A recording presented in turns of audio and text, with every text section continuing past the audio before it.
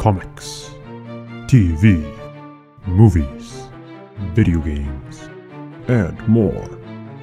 The Comic and Culture Cast.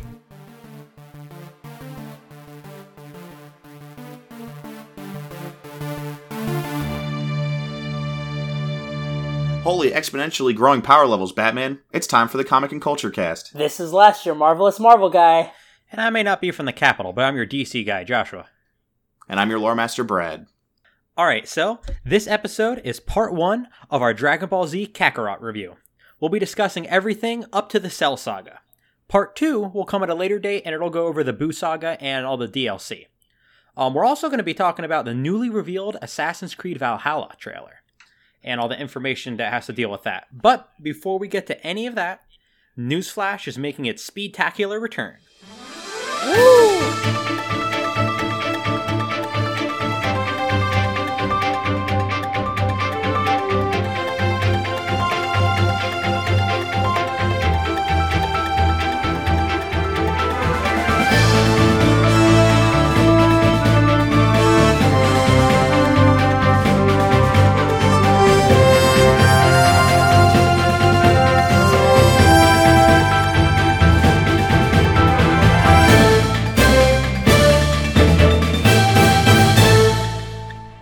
I guess I'll pull up the timer.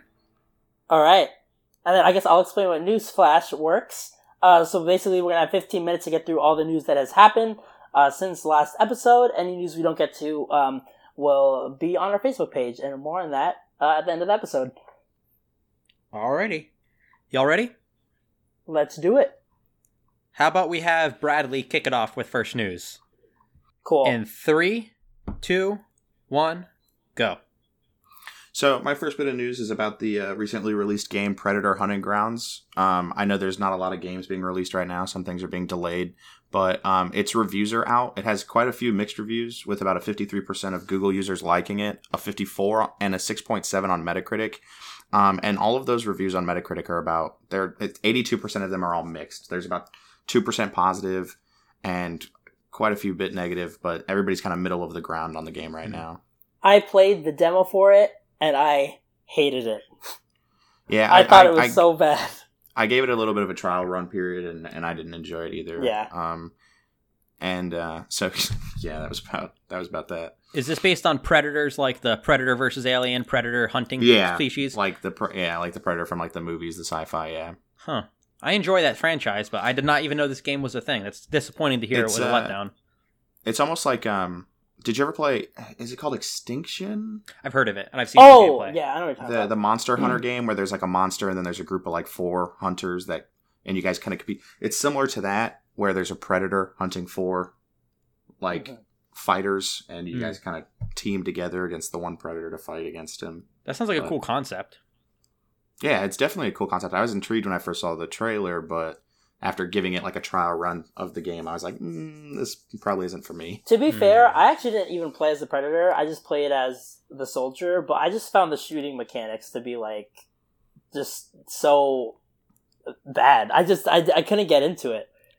Now that I'm thinking about it, do you know what this sounds like? What? A themed version of Dead by Daylight. Yeah, it's from the people that did the Friday the 13th game. Which is like very similar to Dead by Daylight. Yeah. Yeah. All right, well, let's move on so we don't waste time. I guess I'll jump in with the next piece of news. I'll throw 2 out real quick. First one's kind of obvious because we just talked about it. Dragon Ball Z Kakarot's first DLC is out, so get ready to play through Battle of Gods. Second thing, also Dragon Ball related. I'm switching over to the mobile gaming side. Dragon Ball Z Dokkan Battle, the mobile game that I play quite a bit and talk about sometimes, has had some pretty big updates over the past few months rather. The Japanese version of the game, which if you remember is a few months ahead of the global version. The Japanese version just had its 5th year anniversary in late January, early February, which focused on the Dragon Ball Super Broly movie and the Dragon Ball Super Future arc with Goku Black and such. The main characters were Blue Gogeta and Blue Vegito, with Nether Banner having Goku Black Super Saiyan Rose and Broly, Chilai, and Lemo as cards, which is cool. Then there was the Saiyan Day celebration, which of course was on Saiyan Day in March, which focused all on Bardock. And it's currently in its Golden Week celebration, which is focused on Gotenks versus Super Buu. And you can expect the Saiyan Day celebration was on global and the Japanese version at the same time, so that's already happened. But the global version of the game can expect the 5th year anniversary in July and can expect the Golden Week celebration in November. All 3 events introduce not only new characters, but also new game modes. So if you want to explore something new, there were new game modes added in all of these. And again, they'll be coming in July and in November to the global version of the game. Lesh, what do you got? Cool. All right, so I'm going to do my first 2 pieces of news since they're related. Last of Us Part 2 has a new release date, June 19th, 2020, coming up. Major story details for this game have surfaced online. Please, please, please don't spoil this game for people. Please don't. It sucks that we have to wait like a month and a half for this game, but we can easily avoid the spoilers if we're considerate to one another and just like be cautious when roaming the internet, okay? So just be careful. It is going to take up about 100 gigabytes of storage on your PlayStation, so be mindful of that, and it's going to ship with 2 discs. This is something we've been seeing pretty, I don't want to say normally, but like Red Dead shipped with 2 discs, Final Fantasy VII Remake, which just came out a few weeks ago, shipped with 2 discs, so it seems like that's starting to become a norm now, unfortunately. And because Last of Us was posted June 19th, Ghost of Tsushima was delayed slightly. It was going to come out in June, but obviously PlayStation doesn't want 2 games competing with each other. So that has been delayed to July 17th. So both this summer should be exciting for PlayStation users. Quick side note on that. Do you guys think that the new consoles' optical drives will be able to read dual-sided discs? Because Blu-ray discs are limited at 50 gigabytes, but dual-sided Blu-rays are limited at 100 gigabytes. I hope so. That'd be a cool addition to add. Yeah, it definitely would. I'm hoping that with the system that they add, that it has a lot more power to it and a lot more like readability and downloadable information. One of the things that I think I know some companies have done and some companies don't like doing is releasing like collector's editions of games that just have the downloadable version of it, right? Yes. Like instead of the full disc system. Because I mean, honestly, like, right, like with how powerful some of the storage units and hard drives are getting when it comes to systems, right? Like sometimes it's like, do I really need the actual physical disc if I have like a 2 terabyte like hard drive on my system? So I wish they would do that more. I know Bungie did that with Destiny 2. They had a specific version that was just a downloadable content version, collector's edition, where you still got all the collector stuff, but instead of getting the disc, you got an actual code. I know some companies have released versions of that, but then there's quite a few companies that seem to just refuse to want to do that. I agree 100%. Especially being a PC-only guy with no other consoles. I don't have an optical drive, so I can't buy collector's editions, and most of the time they don't even come out for PC. I was just going to say, I'm excited because I know one new feature that they're adding to the new consoles is that, like, if you want to delete portions of the game, you can do that. Because, like, just recently I had to get rid of Modern Warfare because it was taking up 200 gigabytes. Like, why? That's like, crazy. No game on my PlayStation is even close to that. But, like, I would totally just like take out Warzone because I play Apex Legends, I don't play Warzone. But it's like I can't do that, and it's like it sucks because it's probably taking up a bunch of storage that I'm never gonna use. But it is what it is. Hopefully that gets fixed. Yeah, hopefully. I agree for sure. Yeah.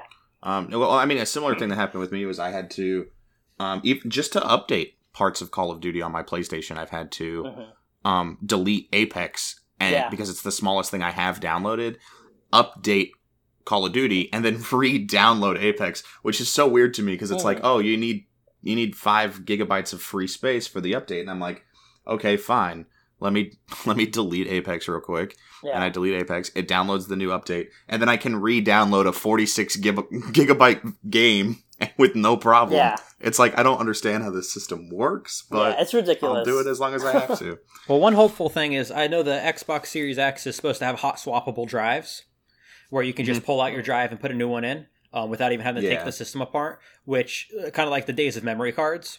So that could be a real positive because PCs have that too if you build it for that, which, it'll be nice to see consoles start to go to that because then that'll make PC cases start to have that as a more common feature. But we have 7 minutes left, so let's hop back into this. Bradley, what's your next piece of news? So I'm going to do 2 pieces of news because all of my news is kind of short and these 2 are kind of related. Pokemon Sword and Shield's expansion, The Isle of Armor, will release on June 6th, 2020. Obviously, that's just next month now. And then Pokemon Go has updated their game to allow for more at-home play. There's now remote raiding. Currently, you can buy new raid passes and get new raid passes that are meant for you to be able to raid at gyms that are within your area that you can see have a raid. The encounter ring has been expanded, so Pokemon will pop up outside of the ring that they normally do if you're stuck in your house. And then gyms and stops also allow for you to be farther away from them to use them to spin them, battle in them, put Pokemon in them, stuff like that. Very cool. Nice. All right, speaking of double news, I guess I'll go ahead and do the same thing, because my last two pieces of news are both Wonder Woman related. So, Wonder Woman 1984, although it was delayed, it still received its rating as if it were coming out in June, and it received a PG-13 rating for, quote, sequences of action and violence, end quote. So, kind of what we expected, I suppose. Nothing out of the ordinary there. And then this is very interesting, an article I found. Apparently, Wonder Woman, the sub-film franchise, so the film franchise of DC films, the sub-film franchise of Wonder Woman, is planned to be 4 films. Patty Jenkins was talking in an interview, and if you don't remember, she is the director of Wonder Woman and is the director of Wonder Woman 1984. And she said that the plan is Wonder Woman 1984, an Amazon's film, and then a third Wonder Woman film. And Patty Jenkins says that she plans for an arc across the 4 films, but she's waiting until Wonder Woman 1984 comes out to really nail down those plans, set them in stone, and talk more about them. But she also stated that she doesn't want to direct the Amazon's film. She'd like someone else to take that, but she'll see how things go. But that her and Jeff Johns came up with the story, and she wants to produce the Amazon's film. And it's interesting because there's thousands of years of time that, you could pull from for an Amazon's film. So really interesting to see what they do with that. But I guess the plan is that will lead to some stuff maybe that happens in the third Wonder Woman film, or play off of stuff that happens in Wonder Woman 1984. I'm sure if the Amazon film does well, it'll probably just lead into its own series anyway. That'd be interesting. We could say the same thing about how it'd be interesting with a Trench film for the Aquaman film franchise. Yeah. Mm-hmm. But anyway, let's kick it over to Lush. Cool. So, I guess I'll just finish things off. The Academy of Motion Picture Arts and Sciences have announced new rules regarding the Academy Awards. The Academy's current rule requires a film to be shown in a commercial movie theater in order to be qualified for an Oscar nomination. This is why previous Netflix films such as The Irishman and Marriage Story had brief theatrical runs. This rule is being waived in light of current events, because, theaters are closed. Once theaters reopen and on a date determined by the Academy, this rule exemption will no longer apply. The 93rd Academy Awards will take place on February 28, 2021. And this rule is also going to apply to the Golden Globes, which will take place in January. Sticking with movies, AMC Theaters and Regal Entertainment will no longer show films from Universal Pictures when their cinemas reopen due to the studio's decision to release their movies early instead of waiting to show them in theaters. That one was pretty interesting to me, I have to admit. Universal has very big movies, so we'll have to see if the theaters end up sticking their ground, because, they have Universal has Fast and Furious and Jurassic World. So it'll be interesting to see the how new Minions movie. Minions. So it'll be interesting to see kind of what happens with that. And then my last piece of news, Microsoft has announced that we were going to get our first official look at next-gen gameplay during Inside Xbox, which is scheduled for Thursday, May 7th at 11 a.m. Eastern, 8 a.m. Pacific. This is only going to cover third-party games and not Xbox-exclusive titles such as Halo Infinite. We are going to talk about Assassin's Creed Valhalla in a second. We don't have gameplay yet. The first Valhalla gameplay will be featured at the Inside Xbox event next week. So that's one game we're going to be getting. I gotta say real quick, I think that's kind of immature of the theaters. That reminds me of let's say there's a kid named Johnny, and Johnny gets mad at Joey because Joey went on a play date with somebody else when Johnny was sick. So I actually have a theory behind this. I'm wondering if something actually happened that we don't know of behind the scenes, because and it's just an excuse.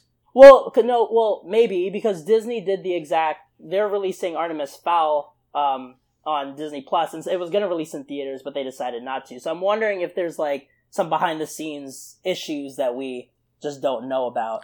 Yeah, that makes sense. But again, that's all we really know about that. But from our perspective, I do think it's immature.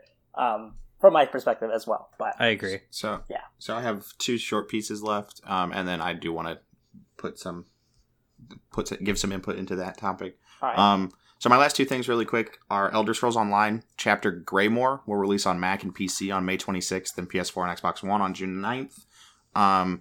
Every year, the Elder Scrolls Online releases a big chapter that kind of takes over the story for the next year and some small expansions in between. Mm-hmm. Very cool. Free Guy, the new Ryan Reynolds movie, is still set to be released on July 3rd, 2020, but there is a discussion currently. There have been rumors that they may possibly delay it because of everything going on. Nothing has been announced, and if it does, we'll make sure to put it into the news flash for whatever episode it does get announced at. Makes sense. We have 1 minute left, but I'll go ahead and stop the timer. And Bradley, what did you have to say about the theaters? So there's been a discussion recently that's been going on about the current situation and how it's kind of allowing for certain things to happen. Whereas there's been a huge topic about how necessary is cinema nowadays with streaming. Because a lot of companies have debated on just releasing their films to their streaming networks or releasing it to a partnered streaming network. And I wonder if Universal came to the decision to just start doing that, And because there was that big topic, there was that big thing when Iron Man 3 came out with Disney that they said they wanted 85% of the ticket proceeds to come back to them, right? And I think it was Regal, or it was some cinema company, movie company decided that they wouldn't show Iron Man 3, right? And you're like, wow, that's crazy.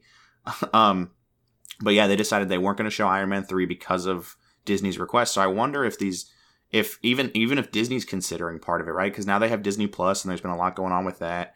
And I wonder if they're just going to decide that they would rather release it on their cinema, their streaming networks. Even though I love going to the movies, there's certain movies I would not have watched Endgame if it was just hey, we're gonna put it on Disney Plus. I'd have been like, all right, because that's a movie theater experience. You have to be at the movies for that for that movie. And there's a lot of movies like that, right? I feel like Transformers is like that. 1917 is like that. And it the fact that this is a debate currently is kind of concerning for me, And because I am a huge cinema fan, I am a huge movie fan, and the fact that there's been discussion about this and then you have these things coming up about Universal Pictures not being shown in AMC theaters and Regal Entertainment, and it makes you wonder did Universal decide maybe they're not gonna release films in theaters anymore? I think a lot of it has to do also with the movies themselves, because Universal released Trolls, right, an animated movie, and it's if I have the choice to watch an animated movie at the theaters or at home, I don't mind watching an animated movie at home, but it's like a big Marvel film, or like a Fast and Furious movie, I probably wouldn't watch that. I would prefer to see it in theaters, any big blockbuster type film. But yeah, with that, it's interesting because I remember a long time ago, 3, 4, 5 years ago, there was a rumor that Warner Brothers, along with a few other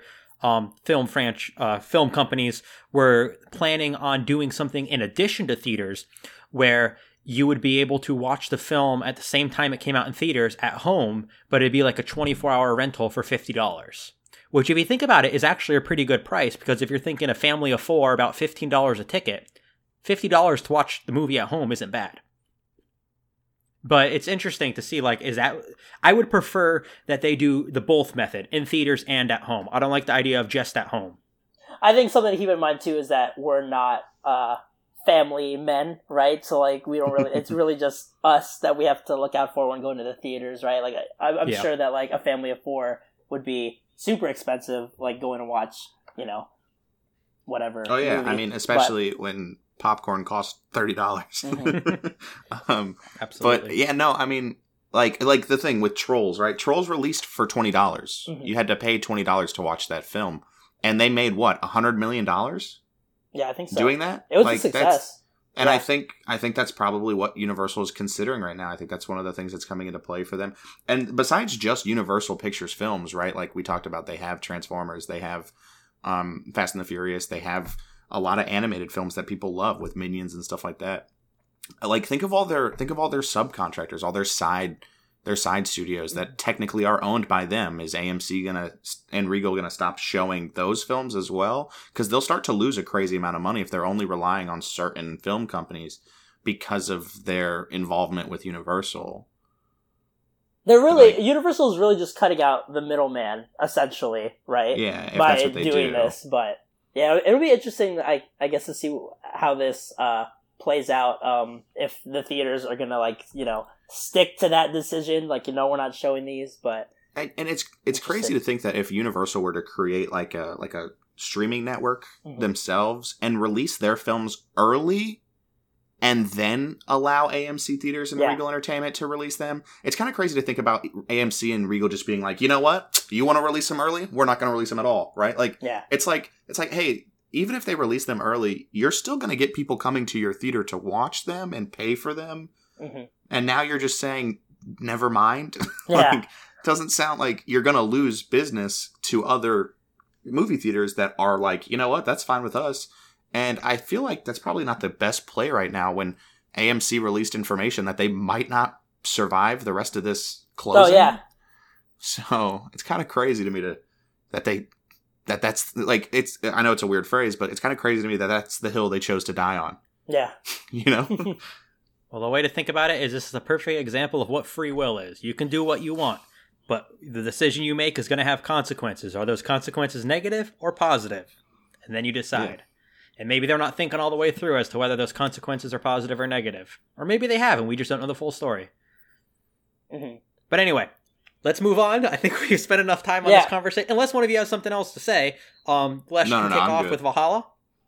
Sure, yeah. So, Assassin's Creed Valhalla, it was announced. We're going to have a discussion on it. It was actually announced in kind of an interesting way. So basically what happened was Boss Logic was streaming. He was doing some Photoshop stuff to reveal the location. It was exactly what we thought it was gonna be. It's Vikings. It'll be kind of in Northern Europe. What did you guys think of the reveal and the trailer? So, I thought the reveal was such a cool idea with Boss Logic. I love his artwork, and it was really cool to see the behind the scenes. Do you mind if I tell the quick story that I told you guys about? Yeah, go ahead. Yeah, go for it. So, it came out Wednesday, right? Yeah, Wednesday. Yes. And on Wednesday, I don't have any classes on Wednesday that I'm teaching because of this online at home thing. I only do classes Tuesday and Thursday.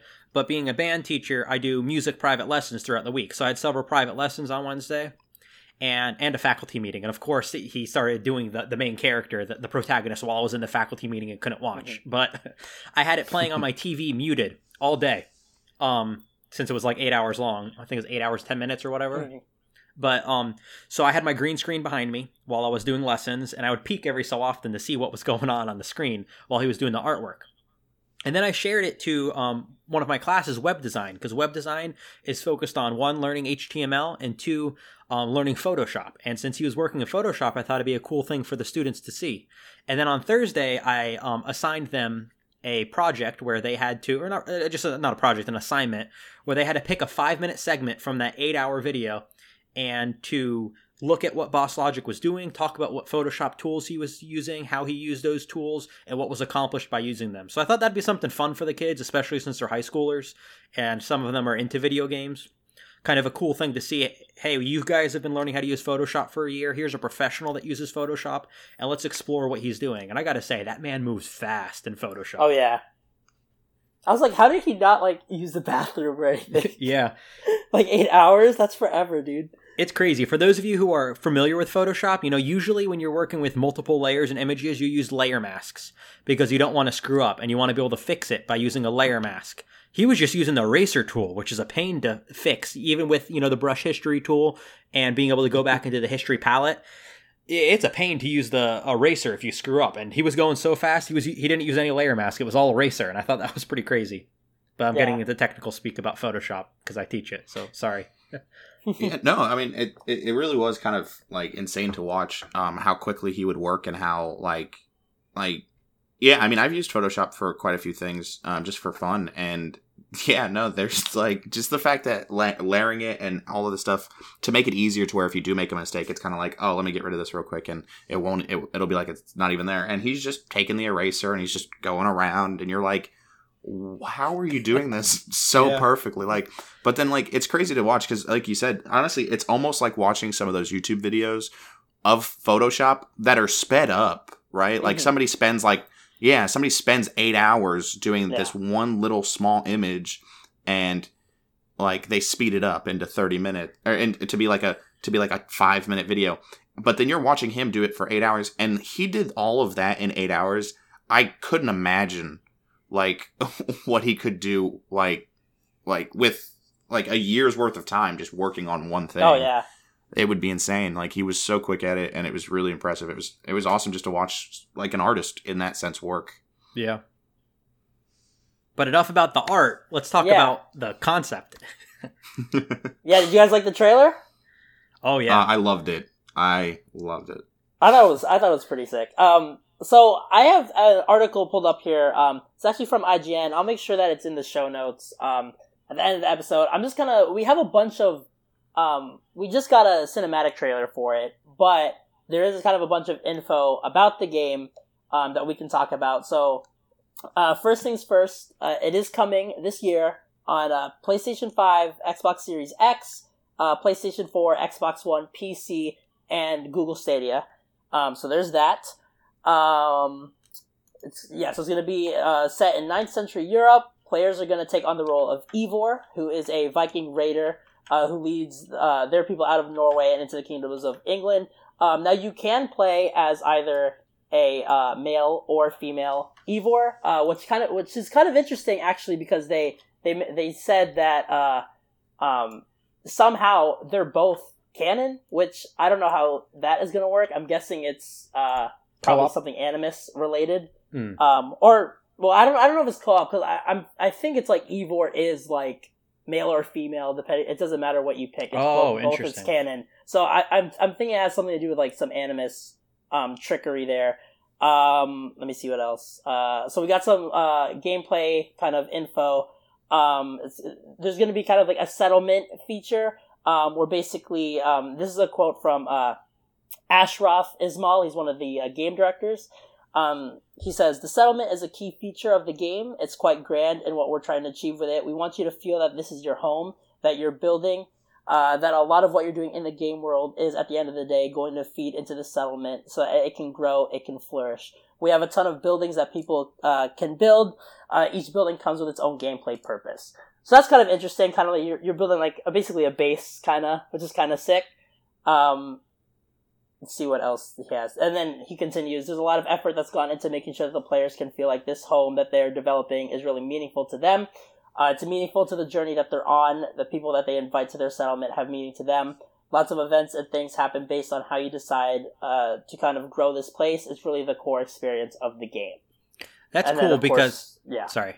No, go ahead. I was going to say, that's cool because if you remember, the one thing I texted to the group chat, like at the beginning of it, was... maybe the area to the right side of the art is a city/kingdom that the Vikings pillaged/raided. Maybe there will be a new feature of the game, like Conquest Battles in Odyssey. Imagine a new game feature where you go pillage existing cities and kingdoms and establish new settlements. It'd be like first-person Civilization. That'd be awesome. Yeah. That was one of my predictions, and it seems like it's half right, so I'm happy about that. Yeah, the cool thing about that I got from like seeing the stuff about the settlement is it's a lot like they took I don't know if anybody really remembers this, but the homestead in Assassin's Creed 3. Yeah. It expanded as you played the game. It expanded as you got more of the people who were struggling to kind of be on your side in the fight. There were things that got bigger. There was like parts of the homestead's farm expanded when you met other people, and you were able to use the things that you got from the homestead for different like upgrades and different like things that you would explore and go through. And so it kind of seems like they took that idea that was in that game and just kind of ran with it in a like much larger scale version, where they were like, all right, besides just the physical homestead, let's make this entire small little like nomad town that the Vikings would normally have, and just expand it even more and allow you to change it. And as you go to other places and see other designs, maybe you take the designs from those places and some of your buildings start to look like that architecture. And like, it was really cool to hear to see, because I saw a similar article where they were talking about it, and he said that basically it would alter and change as you like conquested and as you invaded, and I thought that was really interesting. That is pretty cool. Yeah. So just to save time, because I know we're going to be discussing a lot of Dragon Ball, and then we have a game / activity planned. I'm just going to go ahead and the article is in the description if you want to take a look. I'm just going to hit the you can pre-order Valhalla now just for the current generation consoles. The next gen consoles we probably won't hear about until later. Right now, the you can get the regular edition, gold edition, or the ultimate edition. I think there's also a collector's edition you can get, but I think that's just on Ubisoft's website, so make sure you check that out over there. All this info is going to be in the article, so make sure you go check that out. Anything else you guys want to talk about Valhalla? Well, since it's for next-gen consoles as well, I wonder what's the difference going to be like. Is this going to be one of those games where they compare last-gen to next-gen? And they do like side-by-sides? And then it makes me wonder, too, am I going to need to get a new GPU in order to run things smoothly? I have a 1066 gigabyte. Am I going to need to upgrade to a 2060 or 2070 even to get the full potential out of this game? And is this going to be the straw that breaks the camel's back for me that's going to make me finally want to upgrade my computer? Because it has been, almost 3 years now since I built it. I wonder if this is going to be my first big upgrade because of this game, because I'm definitely going to play this game. And if I get a low tier experience with it, I'm definitely going to want to upgrade to be able to get a better experience with it. I was going to say another actually interesting thing that I just remembered is that this is really the first next gen game that we saw kind of choose a side between the two consoles. Like they're aligned with Xbox. So it'll be interesting kind of to see how all that plays out. Usually I think Assassin's Creed usually kind of alternates between Xbox and PlayStation. I can't really remember, but someone took a side, so we'll see how that goes. Yeah, definitely. So one of the big things is, commenting on that, they definitely used to kind of almost do what a lot of games do, and they would exclusive something based on the console they are, but they would exclusive one thing for Xbox and one thing for PlayStation, right? Like there would be something that you could only get on PlayStation if you played it, and it was cool, but then you could get basically the same thing on Xbox, but it was the Xbox versions of it, right? So like when I remember, the one initial thing I remember was in, it was either Revelations or Brotherhood, and it was because of the multiplayer, because they had the multiplayer aspect. There was a character skin you could only get on PlayStation, and then there was a different character's skin that you could only get on Xbox when you played in multiplayer. And so they've always kind of been more of like a middle ground, but also let's let this side have this and this side have that. That's the correct way to do console exclusives. That is the correct way. But they should also, similar to like it sounds funny, but similar to like Pokemon Sword and Shield, allow people who might have a friend on the other system to be like, hey man, what if I give you this and you give me the Xbox thing, and then we can have both on our console? Like it kind of expands the thing of like community and friendship, because then it's not really about the console, it's more about the community around the game itself. And then, so my one last thing about Valhalla is, I love the Viking era, right? It's one of my favorite, like, history moments in time. A lot because of the things I like, right? Like, when you think of Elder Scrolls, which is one of my favorite things, it's a lot of, like, it takes a lot of aspects from that, because the Norse, like, and Viking kind of, like, people have always been very centered around, like, not only, like, gods, but also just mystical, like, power and natural power and nature and things like that. And so I've always really liked that. And so I'm really excited to see it come to Vikings at this point. And then also, I love, one of the things I was very hopeful for when they initially retreated in time, because originally they started off with the Crusades and then they started moving forward. And it's like, well, you're going to get to a point where you can't do anything else in history, right? Mm-hmm. And people were upset when they were like, we're going back to Egypt. People were like, are you serious? Like, but then now you look at it and you see that they went to Egypt and they went to the Peloponnesian War of Greece, and now they're doing the Vikings, which, like you said, the 9th century, like, that's before Altair's time period, right? Like, he was in what was it, 1000 AD? He was something in like that. Like the 1000 AD. So, like, if they would have never retreated, the Assassin's Creed story probably would have died out like much sooner than it has. I think that was a very good decision, and I love that they're still expanding on it and made that decision to kind of go, you know what, let's take some steps back. I totally agree, because, like, and I've loved most of the games. I really liked Assassin's Creed Syndicate. That was in the Industrial Revolution. I think that is the farthest that you could have gone with that. Like, I don't see, like, any way you could have... I mean, you probably could have done it, but I think at that point it starts to get too close to kind of modern-ish times. And I like that Assassin's Creed kind of goes back into history, so I'm glad that they were able to kind of take it back and kind of mess with stuff over there, so... I agree and disagree, because I agree with everything you said, except I want the very last Assassin's Creed game that comes out to be set in modern day. See, I don't want that. I think it'd be interesting, and I think it'd be a cool way to end the series. Well, I should say I would like it if the modern day story was actually like good. But yeah, I don't want it to be like Animus. I want it to be like an Assassin's Brotherhood in modern day with modern weapons and modern technology. Yeah, I mean, I could think that I could kind of understand that, and I like the idea of it. But then I kind of think about, like, Ubisoft has like Splinter Cell, Watch Dogs, and stuff like that, and it's kind of like it becomes a very weird middle ground situation about like how different could they really make it from like the games that are already out there that are like that are about like Hitmen or Assassins or like... So, but I would definitely be interested if they ever actually announced one to see how they go about it, for sure. Yeah, I just think it would have to be their last game. They couldn't do anything else after it, and there should only ever be one modern day version. It is worth noting, we didn't really talk about this in the thing, but supposedly Valhalla is wrapping up kind of the series up to this point. So there's still going to be more Assassin's Creed games. It just seems like it's wrapping up a storyline and will connect somehow. Cool. All right, so what that means, who knows? One more thing I want to touch on is what Bradley said about the idea of trading. I love that idea, to be able to trade between console exclusives. There's only one thing. You know what that would require? Crossplay. Yeah. Well, no, not even. It's starting to get better. Yeah, that just still ticks me off that it took this long for it to get started, and it's not even where it should be. Yeah, you gotta start somewhere.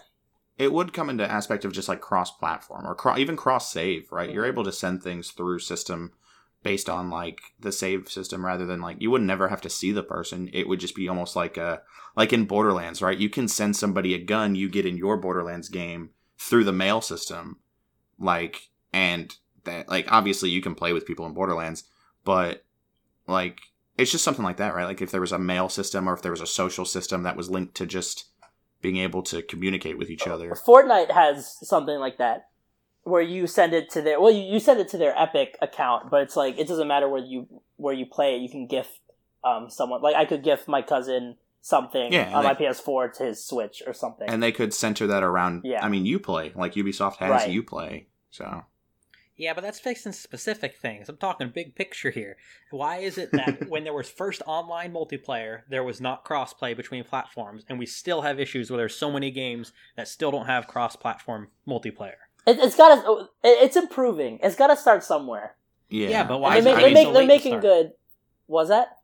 Why is it taking so late to start? Because I would say because of the competitiveness of the market. You know, like it's always been like up until a couple years ago, it was always Sony and Microsoft did not want to work together.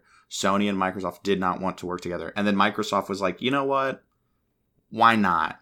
Right. And then Sony held out for quite a while. Right. Even after doing the Fortnite thing, they were like, you know what? We still aren't sure if we want to keep partnering.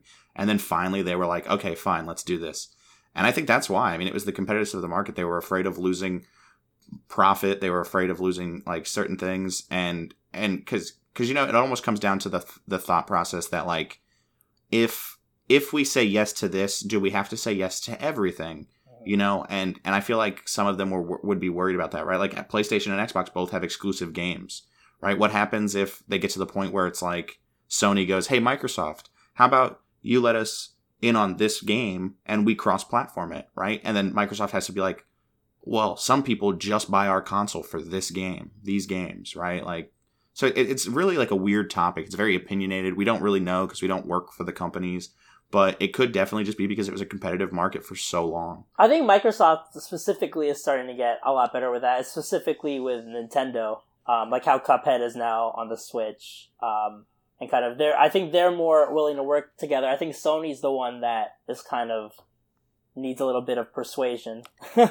I agree, and I think it like when it comes to like certain things like exclusives, right? Mm-hmm. Like I love some of the Microsoft and Xbox exclusives, but I mean PlayStation normally hits it out of the park with their exclusive. I mean, God of War. Mm-hmm. Like, what happens when Microsoft goes, hey, what if we make a deal and you let us have this next God of War title on our system too? Then Sony has to go, wait, some people just buy our console for God of War. Like, so I think it was just because of the competitiveness of the market. And I think now that they're starting to realize that they can still continue to be competitive, but also play together, I think is why it's opening up. But I mean, it's still going to take a little while. It's just how it is. And some games aren't designed for it, right? Like the best example I can think of is Destiny 2, right? Destiny 2 has opened up cross save, so I can play the same characters I have on my Xbox, on my PlayStation, and on my PC. But the game is not designed for cross play.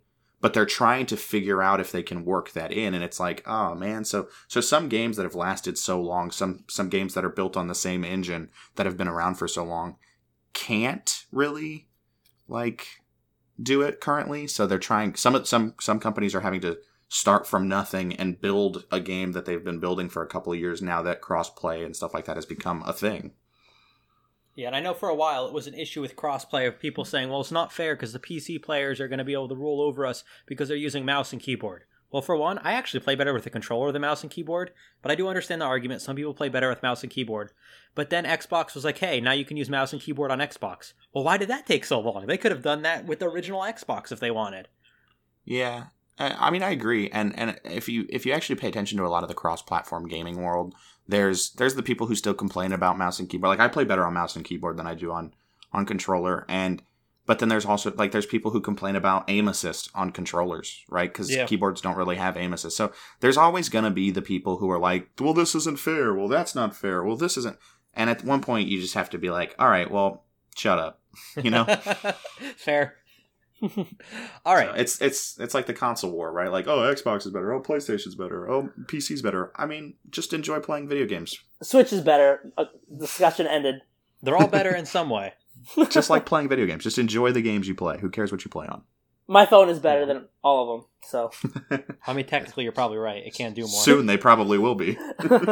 All right. Well, I think that kind of wraps up that conversation. That went way longer than intended, but I think it was a good conversation. Yeah, we might as well have a pretty long episode for like our first official episode back. Yeah, true. Well, now on to the world of Dragon Ball. Let's make it 3 hours long, guys. All right, let's not do that. So, I figured that since this game was Lesh's first taste of Dragon Ball Z, where Bradley and I had some previous experience with it, we'd review the Dragon Ball story as well, from the Saiyan Saga up through the Cell Saga. Now, do note that this discussion will mostly be based on the story told in the game, not the anime or the manga. So I'm going to throw in a spoiler warning right here. This is for the Dragon Ball Z story. If you want to hear us talk about Dragon Ball Z story, keep listening. There will be a second spoiler warning for the game. So, with that, let's throw in that spoiler warning. Warning, warning, spoilers incoming.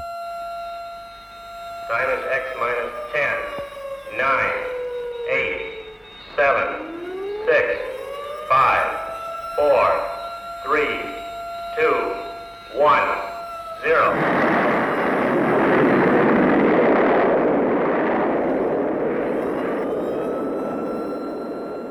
All right, here we are. With that stated, the game cuts a little bit of filler compared to the anime and fills in some gaps compared to the manga. So I figure we give our thoughts in just a few words on the story, maybe a sentence or two so far. We'll do Lesh, then Bradley, then I. So then we break off into a short discussion after that. So how about it? Lesh, what did you think of the Dragon Ball Z story up through the Cell Saga? Okay, so I liked it. I wasn't totally in love with it. Didn't really hate it. I'm going to admit that it really is just not my style of a story, I guess. Like, I prefer kind of a more grounded approach. To me, I just found it to be like too over the top for my liking. Which, and for a game, I think it's okay because it kind of just makes it more fun. But we'll get to kind of the gameplay in a little bit. I'm gonna be totally honest. I don't like the Dragon Balls. I hate the concept of the Dragon Balls. Like, when, in the Frieza saga, right? When Krillin dies, I was like, oh my gosh, like he died, that's sad. And then for him just to come back, to me, just like, it sucks all the stakes out of this series. And so, I don't know, like, for me, I just couldn't get behind that. There is something interesting about that we'll touch on in a little bit, after we do our discussions. Okay, with that said, I've mentioned this before. He's one of my favorite anti-heroes. If you listen to the Birds of Prey episode, I love Vegeta. Vegeta is like one of my favorite characters. I think he's hilarious. I like Goku. I like Gohan. I like Piccolo. I like kind of the main people. Still don't like Bulma. I still hate Bulma. Like, I do not like her. I don't like, what's Goku's wife? Chi-Chi. Chi-Chi. I don't like Chi-Chi. I basically don't like any of the girls in this. They're all just so annoying, I find. What I will admit, out of the first three, sagas, my favorite was the Saiyan saga, just because I felt that one was a little bit more, kind of grounded, right? It was kind of just like, hey, these bad guys are coming, like a planet didn't get blown up. Like, I think I prefer kind of more that type of storyline. To me, like, the Frieza stuff was cool, but then I was just kind of like, oh my god, this is just so, like, this is just so over the top. I just couldn't get into it. I was not that big of a fan of the Cell Saga, mainly because I hate the androids. 16, 17, 18. I hate all three of them. Cell wanted to eat them all. I'm like, take them. Like, I don't care. Like, who cares if you're super powerful? Like, just get these androids out of my sight. But, no, I liked it, but I wasn't super in love with it, I should say. Okay. Bradley, what do you have to say? That was a few words from Lesh, apparently, so. I mean, it's definitely the story I've played multiple times through Dragon Ball games. It has kind of a refreshing change to it, though, that I really enjoyed. It's like there was some things that they did very differently, and there were some things that they kept the same, and it was interesting to see how almost like a new narrative of the story we've been told. Like, I mean, I don't know how many times at this point, because I don't know how many Dragon Ball Z games there have actually been. But I did really enjoy it. I mean, it was a fun game to play through.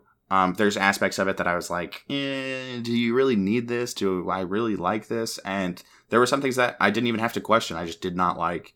And the characters, some of the character play was a little meh to me, depending on the characters. And then obviously you've got all the big names, all the main people that you don't even have to really know about Dragon Ball Z to know some of the characters. And I think up until the Cell Saga, I was kind of like, I think a lot of these characters are kind of being used a little too much, and then some of them not enough. And I would probably say, I mean, I no matter what, I think I have a more positive like opinion on it, and I enjoyed it. Cool. All right. Well, for me, let me put this in perspective. When's the first time you heard about the Dragon Ball story and really understood it and watched it or read it or whatever, Bradley? Way too long ago. All right, so a long time ago. We'll just leave it at that. And Lesh, this was your first time, right? Yeah. And for me, it was actually about a year and a half ago. Was the first time I watched Dragon Ball Z in its entirety over the course of 2 weeks. All 291 episodes of it. So I kind of binged it, and it's still kind of fresh in my head, and still kind of a new concept to me. A year and a half is not a lot of time for franchises to be a part of one. Now, Dragon Ball has been around since the 89, I believe, and early 90s as well. So, but that gives you kind of the different perspectives that each of us have on this. For me, I absolutely love the Dragon Ball Z story. It was just so different to anything else I had seen before in comics or other media. So I thought it was very interesting. And for me, the Cell Saga is actually my favorite saga, just because it's the time where we get to see Gohan grow. To me, it's the Cell Saga, but to me, it's the Gohan Saga. And seeing Gohan become his peak. the fight between Gohan and Cell, and then going Super Saiyan 2 after seeing 16 get his head crushed, and then how he absolutely destroys the Cell Juniors like it's a piece of cake, and then does this for his friends and his family, and then seeing him lose his father, and then him having to deal with that, and then his father coming to him in spirit to help him out, finally defeating Cell, and then that feeling of accomplishment after that. That's why, to me, this is the Gohan saga. And seeing Gohan grow, him going Super Saiyan for the first time, him saying to his father, if you want me to go Super Saiyan, you actually have to try to kill me. And him being so smart to realize these types of things. And then just seeing his growth. That's why this is my favorite saga. We call it the Cell saga, but I say again, to me, it's the Gohan saga. And that's why I love it so much. For me, a lot of people love Frieza, but I thought Frieza's kind of annoying. And then he comes back later, and he's kind of cool later when he's Golden Frieza. Spoilers.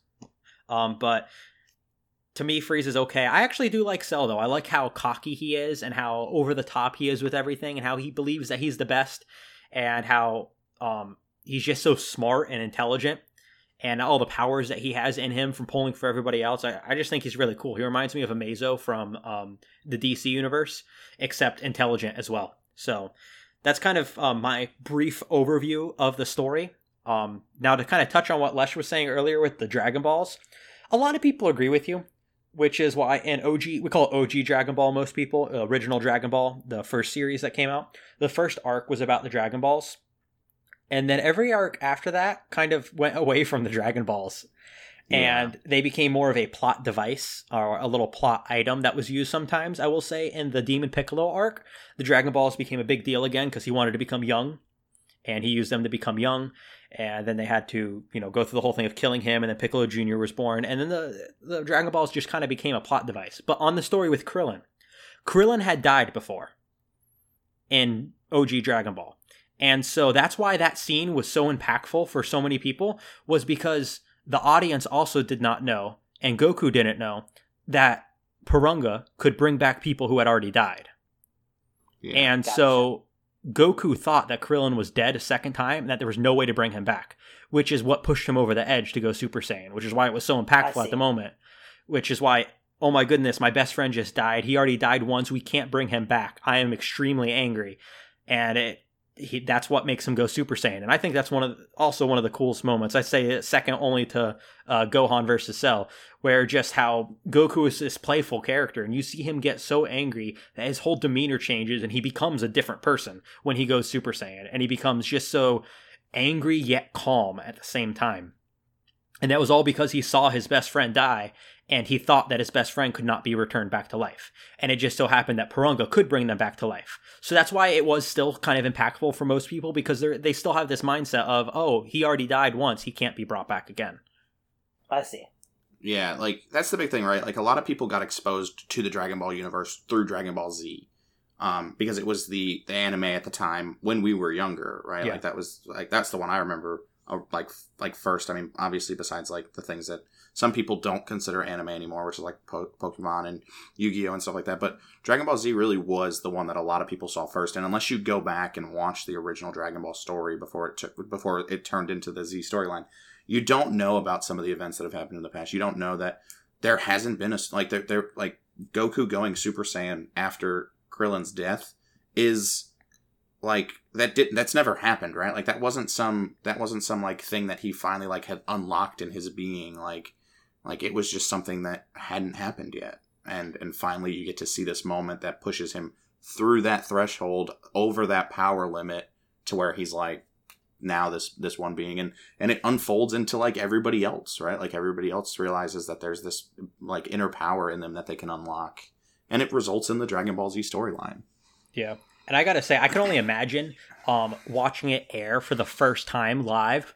It's actually interesting. I was reading this post online by somebody, and it was pretty much throwback to when Goku first went Super Saiyan.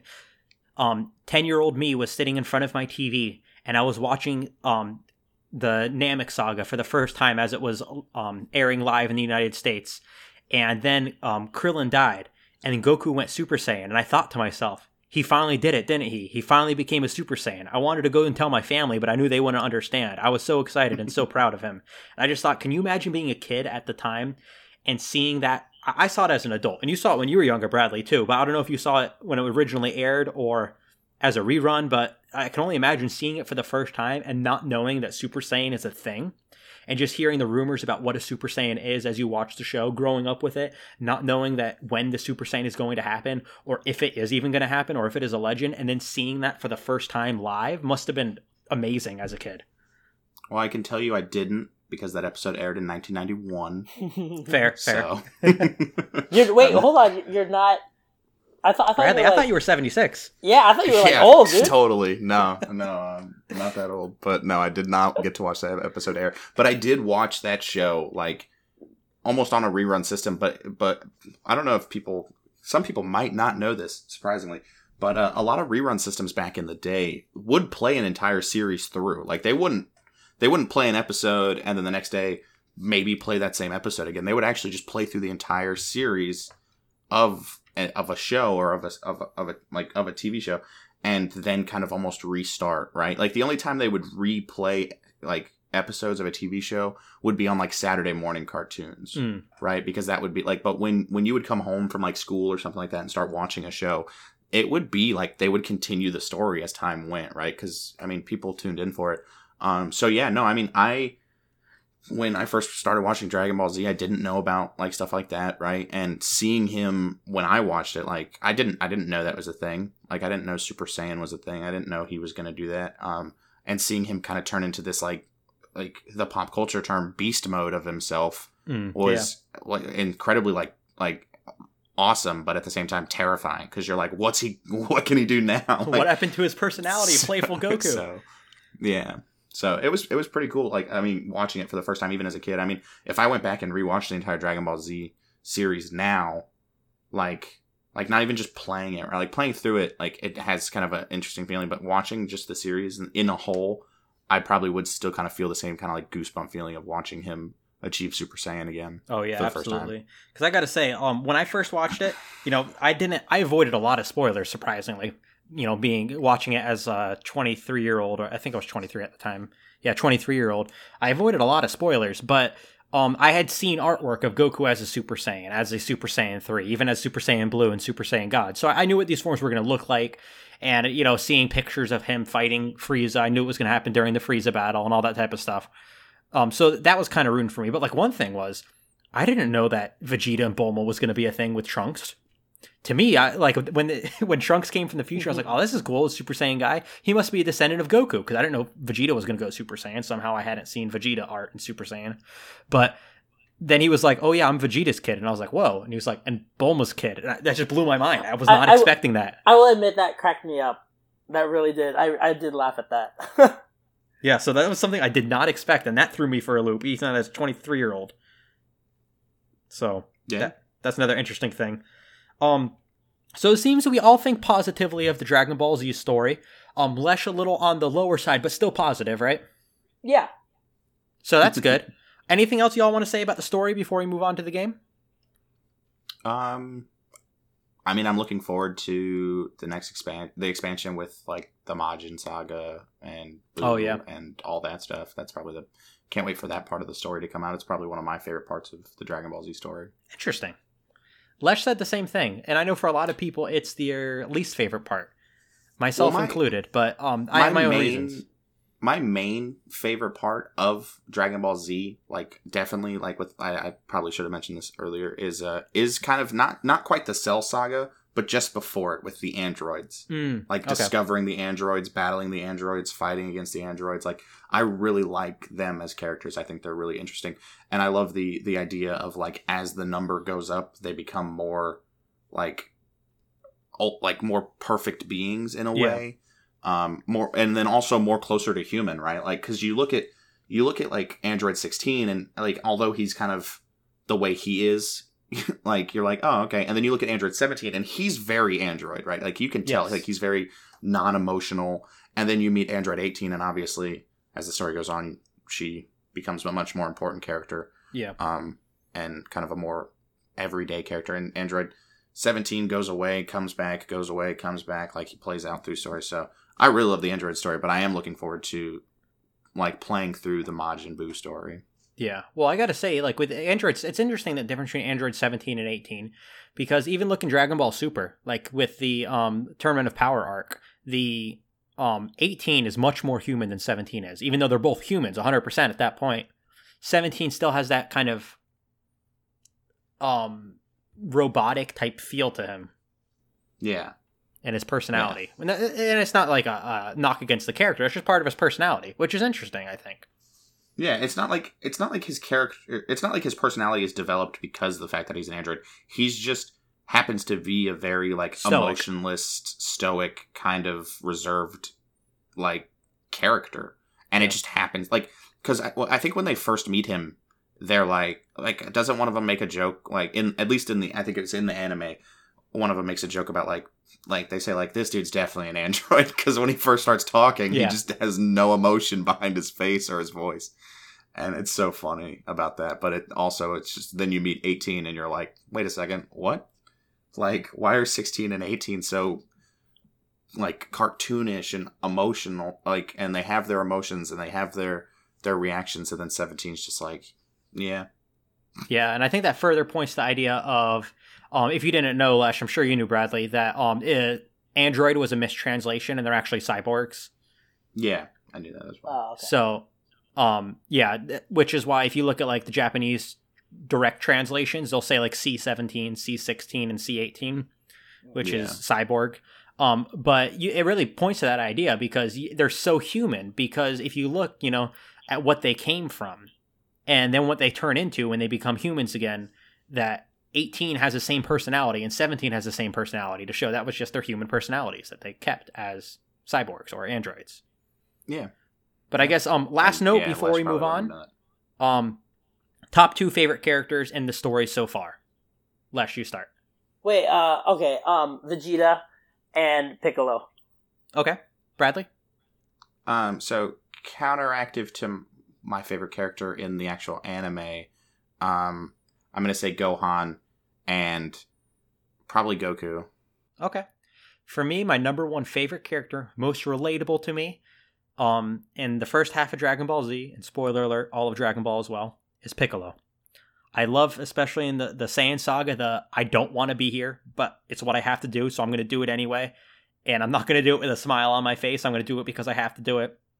Totally relatable. But then also the idea of him becoming a father figure for Gohan and really starting to like the kid and care for the kid, also relatable to me. So that's why Piccolo is my number 1 favorite.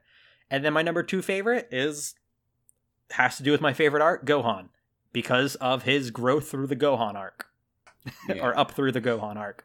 I will say that the relationship between Gohan and Piccolo is absolutely one of my favorite things about Dragon Ball Z, for me. Absolutely. I totally agree with you. Yeah, for sure. I love their relationship. So the thing I was kind of talking about with, like, counter, like, not really the same thing in the anime is, like, I didn't like their, like, portrayal of Trunks, right? Like, he seemed to get kind of almost like a back seat when it came to some of the active story, which is like, how are you doing this? Like, he's he's kind of important, and they're like, yeah, no, he's just going to do this. And he's you're just like, there. Wait, so Trunks is my favorite Dragon Ball Z character.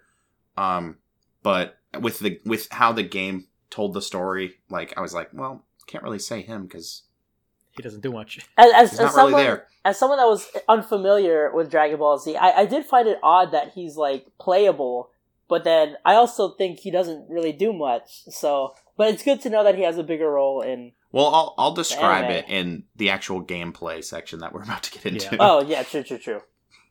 Yeah, and Lesh, you still have to watch Dragon Ball Super, because there's a lot of good stuff with Gohan, Piccolo in there, and then Dragon Ball Super becomes the Goku and Vegeta show. So, all right.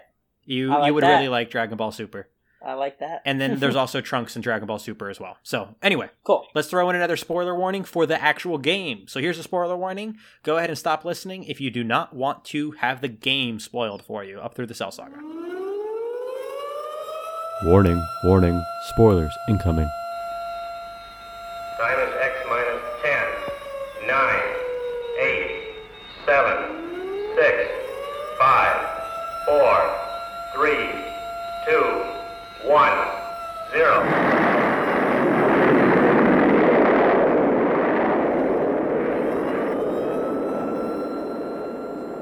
Alrighty, well, now that we've talked about the story, let's talk about the game specifically. This discussion will include gameplay, game mechanics, game items, and playstyles and controls. And Bradley and I can touch on the differences between the anime/manga and the game. How about let's start with a rating of the game up through the Cell Saga. Then we'll hop into a discussion, and how would each of you rate the game out of 10 then? Let's start with Bradley this time. So my overall rating, it's kind of like on the line, right? Like I'd probably give it like a 7.58 out of 10 because it is an enjoyable game. I did like it a lot. There's, like I said, there's aspects of it that I didn't like, but I mean, I don't think I've ever played a game. There's probably very few games that I would rate as a 10, but I'd give it a 7.5 more than likely. Cool. All right, I guess I'll go next. Oh, okay. Or Les, you can go actually. No, you go, Josh. Okay. So far, as of the Cell Saga, I give Dragon Ball Z Kakarot a solid 8 out of 10. Could the game have been better? I mean, maybe. They were kind of stuck between a rock and a hard place, an open-world RPG that follows a predetermined storyline. And I think they managed to make it work.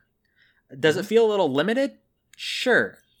But it kind of has to, since it's a pre-existing story. Some RPG elements felt a bit forced and not too fun, like fishing and eating. But I absolutely loved Orb Collection, the skill tree, random enemy encounters, and side quests.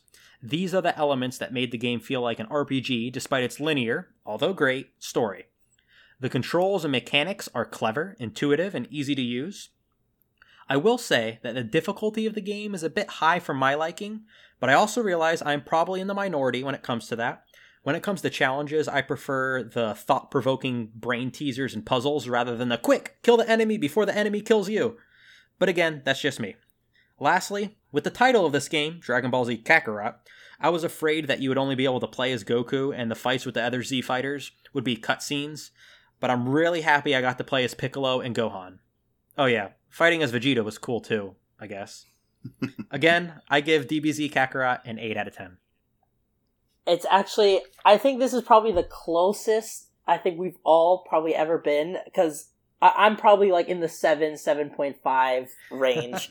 And I completely agree with your review, Josh. For me, I think I think the game itself, like the fighting is super fun. I think the fighting system, I think, is easy to learn, but I do think it's very kind of just, it's fun, right? That's just, it's fun. Like fighting people is fun, but I do think as an RPG, those elements are really kind of lacking, especially when you can, compare them to other, like Odyssey and stuff before. So I do think that could have used a bit of work. I do like the skill tree, and kind of customizing, the different heroes. I think the fishing, like, I don't think I've ever, like, unless I had to, I don't think I've ever actually fished in that game. Like, basically, like, and like cooking and stuff, I never did any of that stuff. Personally, I found the intermissions between the story arcs to kind of slow the game down a little too much for my liking. That's interesting. I have a theory about that after you finish. Okay, cool. And then another thing, I wasn't a big fan of many of the side quests, but I think that might be different for like people that have played or that know the story, because apparently like all the side quests are supposed to be like those were episodes or something. Yes, that's my theory. So I think that might be why I didn't really like. I thought they were like I didn't really find any of them memorable. Like I can't even name a side quest to you guys because I don't remember what happened. I think I helped Oolong with something. I don't know. Yeah, some of them were like filler episodes. Yeah, that happened. But yeah, I do think it's a really fun game. I do think that like mostly the RPG elements could have used some polish here and there, but like I said, it was fun. Cool. Fun game. All right. Well, on that theory I have, a lot of the side quests I liked a lot because there were characters like Android 8, Baba, Pilaf and the Pilaf Gang, Oolong, Puar, all these characters that are very lightly in Dragon Ball Z and Dragon Ball Super, but very heavily in OG Dragon Ball. Getting to see them as part of the game, like Android 8 is not at all in Dragon Ball Z or in Dragon Ball Super. Actually, I think Android 8 is in like a 5-second scene when Goku's flying and sees him and waves hi to him in Dragon Ball Z. but like he's never again in Dragon Ball Z or Dragon Ball Super. And just finding him while looking for side quests and then doing a side quest with Android 8 was so cool to me because of that. Because we hadn't seen him since Kid Goku in original Dragon Ball. And then same thing with like Puar. There was this side quest where Puar needed your help to go find Yamcha because Yamcha was trying to pick up girls and ended up having 2 girlfriends at the same time, and you had to fight robots that they brought out to kill Yamcha. And I was like, what? This is so wacky, but it's super Yamcha. That's like how something would actually happen. And just like stuff like that I thought was really cool, but someone who is not familiar with the Dragon Ball franchise and this is their first outing to Dragon Ball, I can understand why it's not as interesting because you don't have a connection to these characters. I want to say one thing actually before we continue, because there was one thing I forgot to mention that I actually do really like. When you, it's weird because I'm not a fan of the Dragon Balls, but I think like in terms of gameplay, I think they actually make it interesting that you can use them to bring back like old boss battles, which I think is really cool. And I like that aspect of it. Like I revived everyone. I'm like, I'm fighting you all again, you know? So I thought that was pretty neat, but I just wanted to add it in there. That's another thing that I really like. Yeah, I also like the mechanic of using the Dragon Radar, just like you would in the show, to find the Dragon Balls, and then how you have to wait. Yeah, I think you only have to wait 24 hours, whereas you would have to wait a year for, in the show. But it's still an interesting concept in the way of implementing. Yeah. One thing that I thought was really cool that I did not think, and Bradley, you let me know what you think. I thought they were going to cut this from the game, but I'm really happy they kept it in there because it was one of my favorite filler episodes, and that's Goku and Piccolo going to get their driver's license. Yeah, like I wasn't expecting that to be in the game at all. I love the episode itself. And I loved seeing it in the game. But yeah, no, that was definitely one of the things I thought they could leave to one of the filler side missions, right? Like, because that was one of the big things they did with this game was they cut out a lot of the filler like stuff. And yeah, when that came up, I was like, wait, really? Like, that's like, it's one of those moments that like is great to see. And I think it's probably because it's one of, I think, most people's favorite filler episodes in the entire series. Absolutely. Which is why I think they forced it in there. I shouldn't say forced. I think it's why they left it in there. Yeah. I just wish that they had gone with the original look that they had where like Piccolo had to wear regular clothes and like he had the hat, backwards hat and everything. Yeah. Yeah, no. I think that would have been great too. But I also think it would have been kind of disconnecting from the game. Fair. Yeah. Because I remember it being very disconnecting in the show as well. Absolutely. One other thing I thought was interesting was they explained Goten. In the show, it's just kind of like, oh, there's this time skip, and oh, here's this kid that looks like Goku, and then, oh, it's Goku's son. When did Goku have time to have a son? Well, the game explains it, because there's the whole thing of, like, when Chi-Chi's like, oh, well, the Cell games aren't for a bit. You guys are done in the hyperbolic time chamber. Do you guys want to go on a family picnic? And they're like, sure. And then Gohan sees how happy his parents are, and they're like, oh, I gotta go do something. You guys go on the picnic by yourselves. And that's the last time that Goku and Chi-Chi are alone, so I can assume that's the time where we get Goten. I'll just leave it at that. Go to work, Goku. Yeah, so that's something that's not explained in the show, so that kind of gives us an explanation. It's so funny to me, though, too, like, how alike Goten and Goku look. Yeah. Like, Goten looks like a miniature version of Goku. Like, he's got the same hair. But then you look at, like, Kid Gohan, right? You see him in the beginning of the game. He's got like the longer hair that kind of goes down, like it doesn't stand up, like his dad's does. And then you see Goten, and you're like, is that like Kid Goku? Like, because we have Kid Trunks, is that Kid Goku? And then it's like, no, it's Goten, and you're like, who? Like, well, yeah, and that's exactly how it happened in the show. But my theory about that is Chi-Chi's like, well, my husband's dead. Again, and I need to have something to remind me of him here on Earth. So this kid that I had, I'm going to make his hair like my husband. Probably, for sure. Because she's so controlling. Yeah. And then it's interesting that she trains Goten as compared to wanting Gohan to study. But I'm getting off topic. We're getting into the part 2 in a couple weeks, so I'll leave that at that. I just thought it was interesting that they explained where Goten came from. I liked that as well. Absolutely. Another thing I thought was kind of cool was, I have 2 more things, and then I figure open up to a discussion, because I'm just throwing out things I've written down so I don't forget them. It's all good.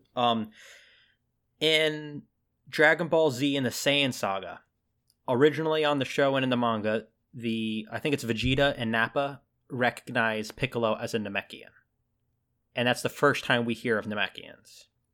In the game, Raditz, when he first came to Earth, recognized him as a Namekian, which makes sense because Raditz would know what Namekians are and like, well, what's a Namekian doing here on Earth? But the reason it didn't happen in the manga or the TV show is Akira Toriyama, the writer of Dragon Ball, is known for making things up as he goes along. So he obviously didn't have the idea of Namekians in his head at the time that he was writing the beginning of the Saiyan saga. But they went back and retconned it, I think, correctly in the game, making it so Raditz recognized Piccolo as a Namekian, which I thought was a cool addition. Yeah, no, I mean, I agree with that. And then the one other thing I was going to say is I really like the idea of how when you're traveling around, you can find random photos on the ground, and you pick it up, and it's a memory from OG Dragon Ball. I thought that was really cool. A nice little feature. Awesome. Yeah, I agree with that, too. All right, well, that's the last of my points I've written down. It makes it kind of feel like that world has been lived in for a while.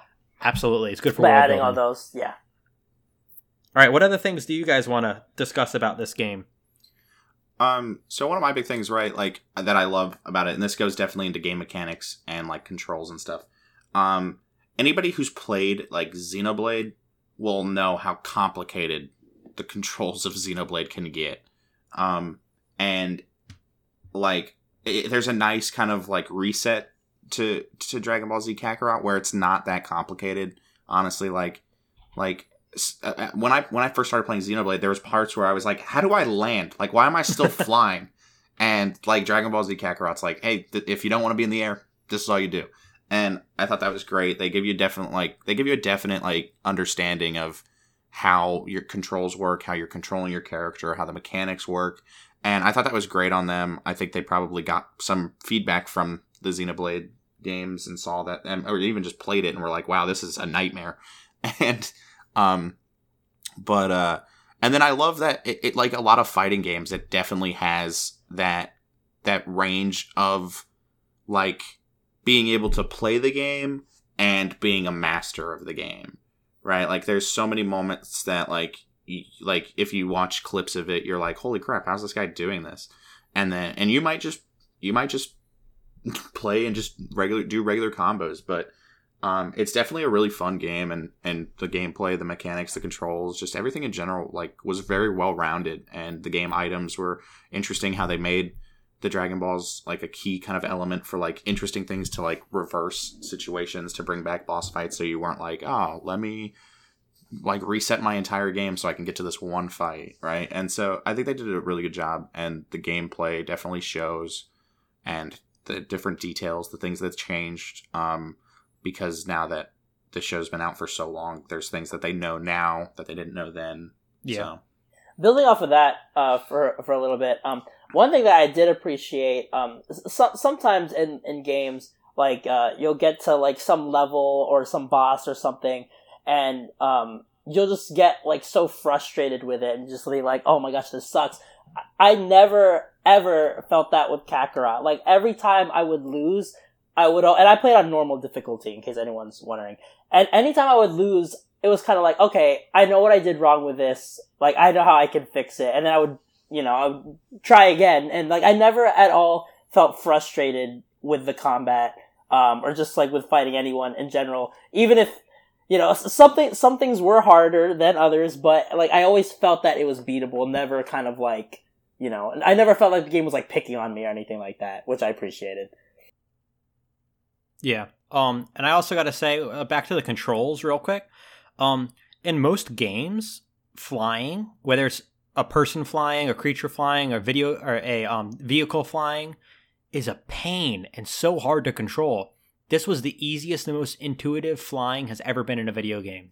Playing with the controller, camera with the right stick, moving left, right, forward, backwards with the left stick, and then right bumper, right trigger for moving up and down. Moving around in 3D space along the X, Y, and Z axis has never been so easy. Yeah, no, I agree. Definitely. I was just so surprised by that.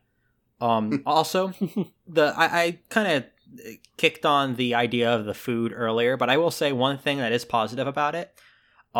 Lesh was telling me how the Cell Jr. fight was like the hardest fight he'd ever done. Oh, I hated that. For me, I actually went through the Cell Jr. fight all right, But because you told me that, I just brought a bunch of healing items. Yeah. I kept spamming healing items to be able to make it through it. And then there was the fight against Cell with Super Saiyan 2 Gohan. But right before I did that, I went over to the nearest city, and I had been stocking up on like dino meat and herbs and stuff. And so I bought 5 of the most expensive recipe food, like dishes that they had that would increase like your HP by like 500, which isn't much, and your attack by like 100 or something like that. Again, not much, but it would boost your HP and attack a high percentage, like 10% for 3 minutes. So I had 5 of these items. I spammed them. I ate all of them. And then I went into the fight against Cell and I cleared it in like 90 seconds because I was just so overpowered for that amount of time. So that's a kind of cool little thing that you can do with the food, is get these little boosts that would help you, which makes sense according to, how much Saiyans eat and need to replenish their energy. So it's a cool mechanic. It's just kind of a pain, except when you really, really need it. It's not something you would do normally. Yeah, no, like, it definitely does fit the story, right? Like, I mean, there's always those memes of, like, Goku eating, like, a bunch of food, and then you find out, like, why is such an actual, like, thing about him, and the thing about all of them. And then, like, I don't know if, like, this is the thing is, I don't know if people know this about just the story or the game itself. Like, Goku's clothes are heavy. Yeah. They're super heavy, right? Like there's a YouTube channel that does like a bunch of science stuff, and I can't believe I'm forgetting what they're called because I love them. I watch them all the time. They do an episode about what it would be like to wear clothes equal to the weight that Goku's wearing, and the conclusion in the end is you can't. Like, you wouldn't be able to. Challenge accepted. Like, because just to try to make up for the, like, because then at one point he's like, oh yeah, if we change it to be like based on our mass and based on our strength and our gravity, like, we could do this, but it actually wouldn't help you in any way at that point. And you're like, oh, okay, but then Goku's like, because he's so strong, he's wearing so much more. Like, it's heavy. Like, he's wearing heavy clothes, and just, I mean, think about how much walking around with the weight of those clothes would be, how much energy it would take, how much food you would need to eat to like make up for that. And then it's interesting with the different species too. Like, Namekians don't need to eat; they just drink water. And then you look at like Piccolo, who also has weighted clothing. He is a cucumber. Yeah. All he needs to do is drink water, and he is in the same situation. So it's cool that, like, you don't need to, like just the lore behind it, of like Goku and Piccolo are in the same situation with weighted clothing and all that training and strength, but Goku needs to eat to replenish because of the species he is, and Piccolo does not because of the species really it is. Yeah. So. And then, yeah, I think it was a really, I obviously was like, kind of annoying that I have to constantly keep eating, but at the same time, it's like, it's realistic. Yeah, it's a cool concept. It's just annoying. Yeah. Well, I'm trying to think of what else to say, and up through the Cell Saga, I don't really have much. I think we kind of touched on everything. Well, I was going to go back to my one negative thing. Go for it. Not my one. I mean, there's quite a few, but the one that bothered me the most when I was talking about Trunks. Oh, yeah. So what people don't understand is Trunks kind of, besides Gohan, Trunks is almost the center to the Cell story. Yeah. Right? He's the reason they know what's about to happen. He's warned them. Like, the thing about Trunks that you see in the Cell Saga is he is future Trunks. Right? That's like, you're not getting this older, like, guy who's just coming out of nowhere that's like, oh, I'm Vegeta's son. Right? Like he's from the future. And he has seen what happens when Cell succeeds. Right? And so he's centered around that, right? Like, he is important in a lot of the fights in the show and in the manga, and he is pretty, like, key in knowing certain things in training and how he fights and preparing them for how Cell is about to fight, and knowing, like telling them ahead of time that there's this, like, he has more than one form. Like, this what you're seeing now is not what he will inevitably become. Oh yeah, and the whole thing with like Android 19 and 20. Well, these aren't the right androids. Yeah. And so, like, and they kind of cut him down, right? Like, and then you don't really get to play as him much either, right? Like, there's a lot of, when you do play as him, it's a lot of going from this point to this point to this point to this point, and then I think he has like one major fight against Frieza, and it's like, this doesn't at all, and it's crazy to think that they removed a lot of the filler episodes, but then almost removed a crazy amount of one character's story too. Yeah. Because it's like, he is important, right? Like, this is where he becomes this character, and he becomes really important. And granted, he has a much bigger role coming up, right? When he is Kid Trunks with Goten. So, but, like, it was so weird to me to play that part of the story and go, wait a second, I'm already done with Trunks. Like, well, that makes me wonder. You've seen the History of Trunks episode, the special? Mm-hmm. Yeah. What if... Because we have the 2 DLCs. One's going to be Battle of Gods. We think one might be Resurrection F. Then there's a third. What if that third is like the History of Trunks arc? It could be. That'd be kind of cool. Yeah, it definitely would be cool to play through and see, like, future Gohan and everything. Yeah, because that's the big thing about it, right? Like, there's a really cool like fan made movie about future Trunks and like, yeah, it definitely would be cool to see the history of Trunks episode as a part of the story in the future. I don't know how much you could really do with like a full DLC to fit that story, but it'd have to be like an episode. Hold on. I think it'd be pretty cool. I have a question, Bradley. You beat Kakarot, right? Yeah. Because I don't really remember, and I'm sorry, Josh. This might be a little spoiled, but you know Dragon Ball Z anyway. Yeah. Is Trunks even playable at the end of Kakarot? Because I know you can free roam with like everybody. Is Trunks even there? Yeah, you can choose him. You can? Okay. Because for some reason I was like, I don't even think you can pick Trunks, but okay, I guess you can. Never mind. Yeah, I'm not sure actually. Like adult Trunks, I don't know. I know Kid Trunks is there. I thought that was maybe I'm thinking of the wrong game, but I thought when I finished I was like, and adult Trunks. I kind of want to look back, but now I can't actually. Now I'm not entirely sure that you bring it up. Maybe I'm thinking of a different game. Because that'd be really messed up if you couldn't even play him at the end of the game. I mean, they really did cut him. That would be really messed up. It's really sad. I'm gonna look that up. I will say, speaking about Trunks and him fighting, I literally, like 5 minutes before we started recording, I finished the Cell Saga because I've been so busy. I'm trying to catch up on gaming. Like, quick side note, my 2DS XL came in, and I have Pokemon Y and Pokemon Alpha Sapphire now, and so I'm finally playing those games. I'll be getting Moon and Ultra Sun in the next few weeks, so I can play through those games finally. So I'm catching up on a lot of stuff right now since I was so behind on everything. But so I just played through the Cell Saga, and I really like the feature with the assist. When you're fighting with other people, how you can call them in to help you with stuff. Like, when I was playing as Goku, I had Trunks and Vegeta helping me out. And I was able to, like, call in Trunks to do a sword attack and Vegeta to do Gallic Gun while I'm trying to use a Kamehameha, which is really cool to have them, like, distract while I'm also attacking. And then the whole thing, like, you could do a combo attack with them. I thought it was really cool. And I gotta say, the art in this game is beautiful, especially in the Cell Saga. Oh, man, it looked so good.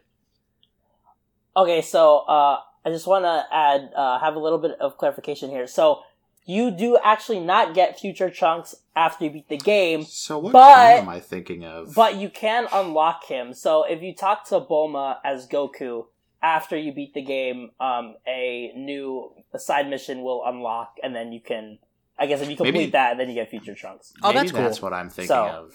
I like that better, actually. Because I definitely do remember the side mission that gives you gives it to you. And I remember like being like, because I think I looked it up actually, because I was like, why can't I do this? And so I think I looked it up and then was like, okay, and then I went and played it. But I think that's why I'm thinking it might have been a different situation. But yeah, I don't know. All right. Well, if that's all, I have one closing statement about the game. But if we have other things to talk about, let's do that first. I don't have anything else. I kind of wanted to ask, like, it's not really off topic, but it's less about the game. Is like, who is your guys' favorite like Dragon Ball character, like of all of them, like even the up to current stories? Okay, so for me, it's a tie between Piccolo, Kid Gohan, not Adult Gohan, but Kid Gohan, and Gogeta. Those are my 3 favorites, and it's really a tie between all 3 if we're looking at the whole scope of Dragon Ball. If we're looking at Dragon Ball Z, it's Piccolo and then Kid Gohan, but if we add in Dragon Ball Super, where those 2 take a backseat, Gogeta kind of comes up, and Piccolo and Kid Gohan kind of get evened out for me. Can I pick Vegito? Yeah, you can. I pick Gogeta, so you can pick a fusion. Okay, if you want. yeah. So yeah, I'll take Vegito, just because I thought that was pretty sick. Yeah, wait until Dragon Ball Super with Blue Vegito.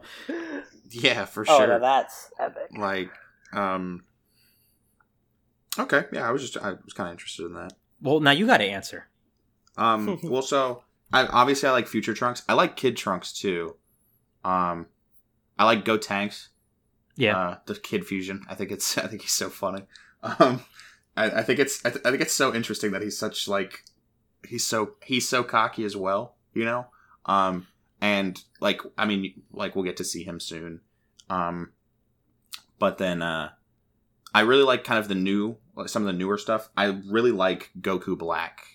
Oh, like, yeah, he's cool. Zamzu inside Goku's body is really cool.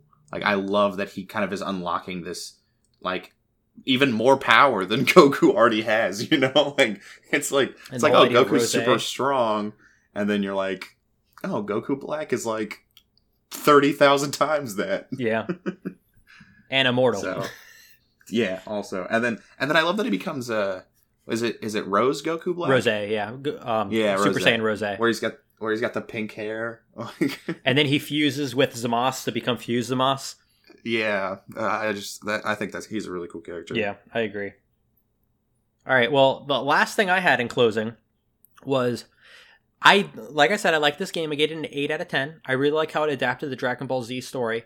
I think that this game style would also work really, really well for Dragon Ball GT. And I really hope that in the future, after all this DLC stuff is done, I hope that they announce that they're going to do the same exact game mechanics and game style for Dragon Ball GT.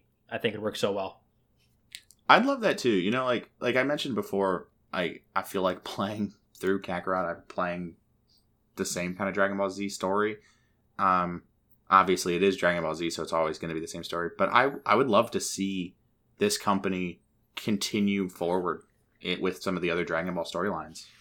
Yeah, with Super, it's kind of tough because Super's a little more tough to put into a game like this, and also Super's still continuing on right now, where Dragon Ball GT has a beginning and an end. And it kind of takes place, except for the first arc that takes place in space, every other arc takes place on Earth. And so it'd work well for a game like this, I think. What's the most recent movie? Broly? The Dragon Ball Super Broly movie?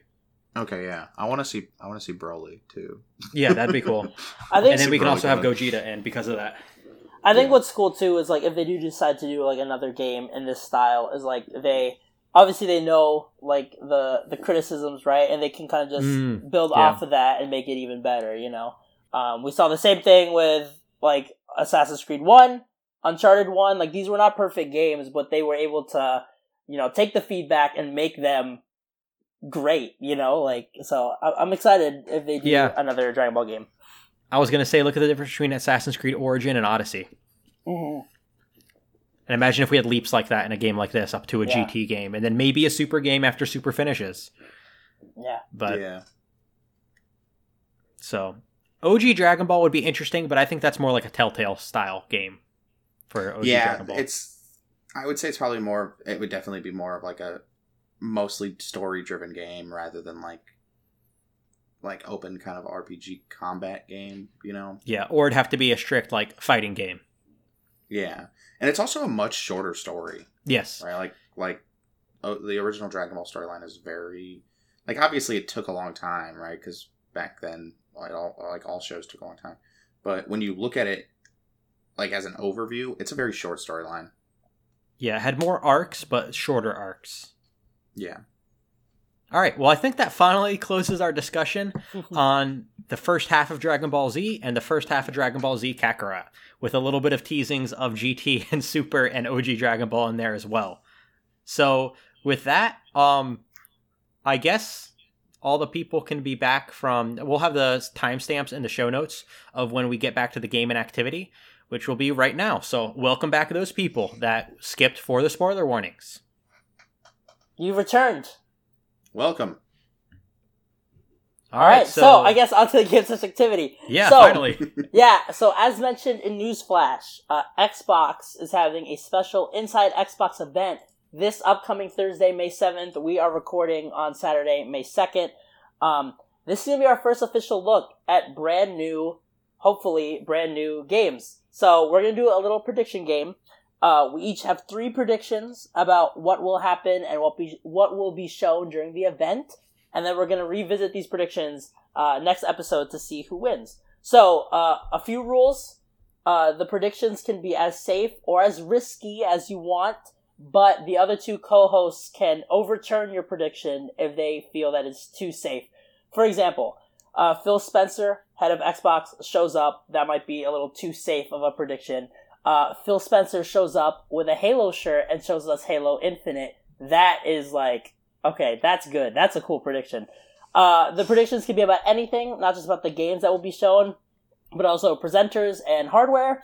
And then you cannot predict something we already know about, obviously. So, for example, you cannot predict that we're going to see Assassin's Creed Valhalla gameplay, because we know that's coming. If you want a prediction revolving around Valhalla, you have to be specific about what type of gameplay we'll be seeing. When does Valhalla appear during the show? Is it the first game that we see? Is it the last? Etc. Should I go first? Guess I have to delete one of my predictions. No, I'm just kidding. I'm in the process of writing my predictions right now.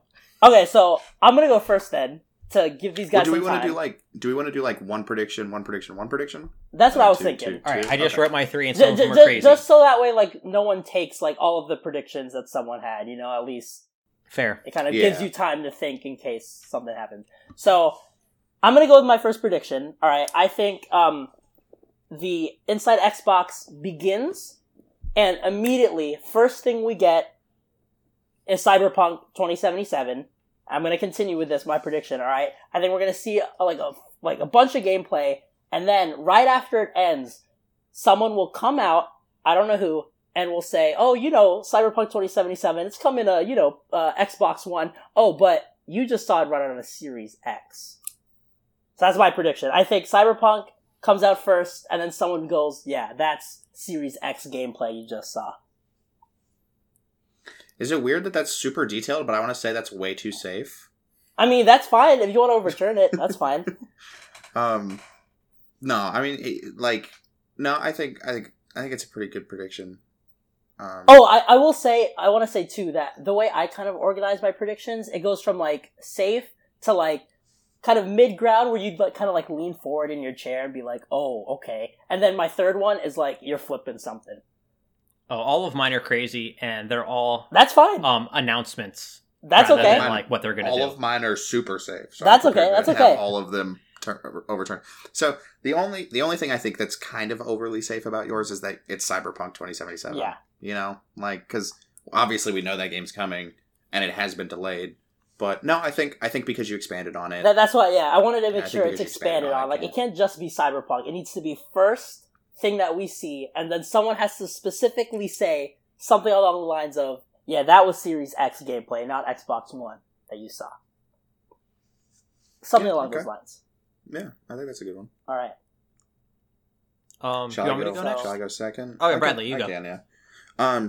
So, this is obviously something we talked about in the group chat. I think that Bethesda is going to announce their location for the new Elder Scrolls Online, or not Elder Scrolls Online, the Elder Scrolls 6. I think they're gonna, because obviously they've been doing a lot of work with Elder Scrolls Online and Greymoor and stuff like that. I think somebody's gonna come out and, well, I don't even think somebody's gonna come out. I think it's just gonna start. Like they do sometimes where the trailer just starts. I think it's going to have a slow build, and you're going to start to notice these things, right? You're going to see all the new artwork, all the new dimensions, all the new storyline, and it's definitely being made for the new generation of consoles, right? It's been so long in production that at this point they're probably like, let's start doing it for the new ones, and it's going to come up and it's going to say Elder Scrolls 6 and it's going to have Ohio. I'm just kidding. Oh, man. That's bold. That's bold. I think if I'm being real, I think it's going to be Shadowmere or what's it called? Sorry. What's it called? I have it written down, but I think it's the wrong name. It's basically the like Argonian homeworld. Black Marsh. It's the Black Marsh area, yeah. So yeah, it's Black Marsh. So I think it's gonna say Elder Scrolls 6 Black Marsh, right? Like I think that's where we're going next. That'd be awesome. And so okay, let me say real quick, if your prediction is right, even if it's not Black Marsh, if it's Elder Scrolls 6 related, I will immediately run over to PNC, withdraw $100, put it in an envelope, and hide it. So no matter what happens when that game comes out, I'm ready to purchase it.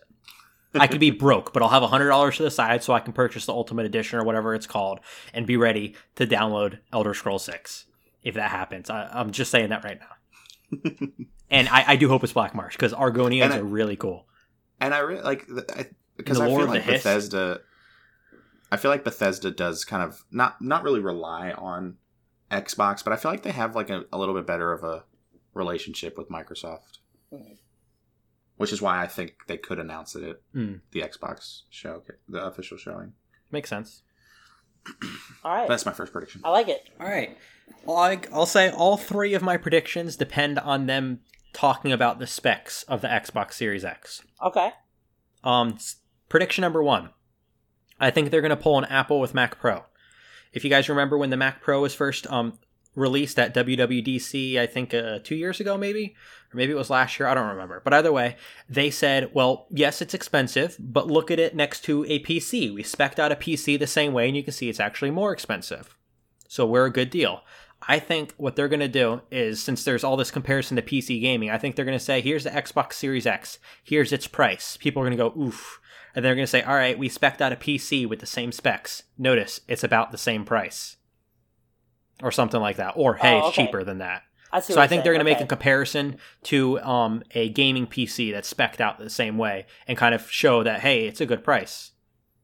Or maybe they won't even do it like for price. Maybe they'll just I think they're just going to compare it to a gaming PC spec'd out the same way, talking about what the specs are similar to. Okay. Yeah, I mean, they definitely could. It's honestly so funny to me to think about how much people compare.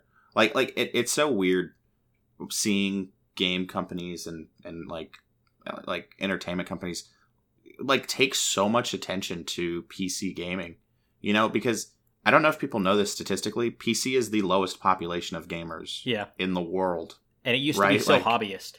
Right. And people are constantly like, oh, but you should buy the Xbox because it's just as strong as this PC. It's like, dude, like they're going to buy that anyways because that's where like consoles are where people play, right? Like a PC is something that it was very hobbyist, and after you kind of built it up, you don't really need to ever buy a new one. You just continue to upgrade it. But it's always just so funny to me that people are always like, oh, but look at what the Xbox like Series X can do compared to the Omen, like the HP Omen. It's like, yeah, no, we know, like we get it. Like there's not a lot of us out here. Like you're going like, because I mean, I think what is it right now? I think Sony still has the highest population. Does PS4 still have the highest population of players? I think so. Granted, I mean, Nintendo Switch did just sell out of all of their consoles. Oh yeah, so when I went to Walmart, pretty high up there. It was crazy. I went to Walmart to buy an SD card for my 2DS, and I just looked at the Nintendo case and it was empty. Yeah, they're empty. But yeah, I agree with you. I just think that even more so nowadays, people are making the comparisons, which is why I think they would do that. Oh no, I think it's a great prediction. Like I could definitely see them doing it, but I don't think it's a safe prediction, but I could definitely see them doing it. Yeah. All right, okay. Lesh, back to you. All right, so number 2. Originally, when I was thinking about my predictions, I wanted, I'm hoping that we see the Batman game, the rumored Batman game from Warner Bros. However, that's no longer my prediction. I've changed it to something else that's DC related, and I don't think we'll get Batman and this other thing.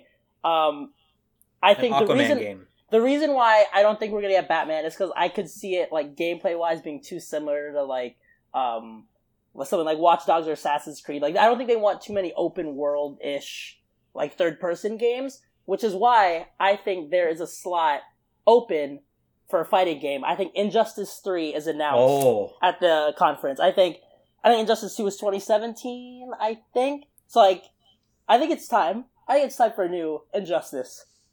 I'm down. So I'm going Injustice 3 for my second prediction. Okay. No, I like That's bold. I like that one. I definitely like that one. Not as good as an Aquaman open world game or open sea Now, game, but I'll take it. I'll take Injustice 3. I'm gonna add a little bit to my theory. I think if you go by NetherRealm has like a pattern, right? Like between Mortal Kombat and Injustice, it's usually released in the spring each year. So I think because of that, I think it's just a cinematic trailer. I don't think there's a gameplay or anything. I just think purely it's a cinematic trailer and a reveal. Injustice 3, it's coming. And yeah, that's that. I don't think any release date, nothing. Just it's coming. Who's going to be the main villain? Brainiac was last time. Oh gosh. And Superman was the time before. What even happened at the end of Injustice 2? I can't even remember. There's only really one person I feel like it should be. Darkseid? Yeah. Anti-Monitor. Dang it, either or. I mean, What- I'd probably say was Darkseid. Didn't Injustice 2 end Anti-Monitor's not like bad. with like you could there was multiple endings to that, wasn't there? Like you could pick between Batman or Superman? Yeah. I can't even remember what happened. I mean, Superman basically enslaved the world. Batman put him right back in his cell. Yeah. That's right. So I That's wonder, literally like, that's it. I wonder what'll be Oh, canon. no. I just figured out what it's going to be. What? just recently happened with the DC Universe and comics? What characters were introduced into the DC Universe to become canon? Oh, Watchmen. Watchmen. That would be sick. That Dr. would be Manhattan sick. will be the main villain. How awesome would that be? That would be really cool. Or even if just bring him into the game. Like that'd be sick. All the Watchmen, bring him in. Yeah. Oh, Rorschach would be so cool to fight as, too. His That'd fighting be style. really sick, actually. I would honestly love to fight as Night Owl. Like, that'd be cool too. Yeah, his fighting style is really cool. I mean, I feel like they would I feel like Dr. Manhattan would just have to be just a character. Like, I don't think you could ever play as him he'd be OP. Because it would be like Superman versus Dr. Manhattan, and he'd be like, "Yeah, no," and you're snap a his squirrel fingers. Just changes matter. Yeah. Yeah. No, I feel like they could definitely introduce Watchmen into the series, but I would probably say I don't want them to play it too safe with like Darkseid. So I feel like, I mean, your suggestion of Anti-Monitor would be really cool to see, especially with the whole Crisis on Infinite Earth storyline that we got on the WB shows. Yeah, because then they can pull, Or the CW the shows. extra skins that you can pay extra for or have to do special events for. They can pull from the TV show and then different arcs in the comics. Although I do think Darkseid War would be a really cool arc to pull from, because then you'd get the Darkseid versus Anti-Monitor story, and then you'd get all of the Justice League gods, like the God of Strength Superman, the God of Death Flash, the God of Knowledge Batman, and all of those, Yeah, you know who I would like to see introduced a little bit more into like some of these games, especially with the Infinite Earths crossover, is Spectre. Oh, Yeah, yeah, definitely. That'd be cool. I I'd like think Hal seeing Jordan Spectre would be Spectre really as cool. well. Yeah. And then, yeah. Wow, this turned into a really bold prediction. Very bold. But we added All right. into it, kind of. Yeah.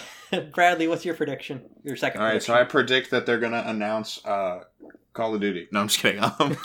They, well, actually, I feel like they already did, actually. Didn't they already release something about Call of Duty? I think it's supposed to be Black Ops 5? 36. Or Yeah, 6 or jeez. whatever it is. Call of Whatever Duty number they're on. 1500.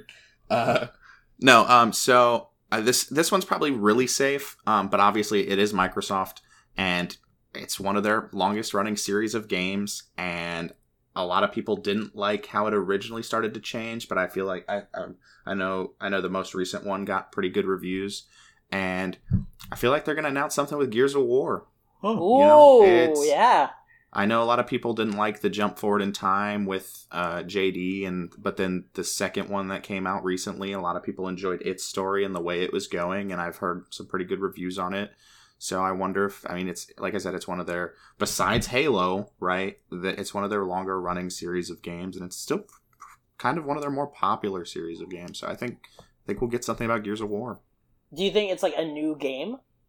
I think it'll be a follow-up to the series. Okay. Still, I think they're going to continue kind of going with what they have right now. Okay.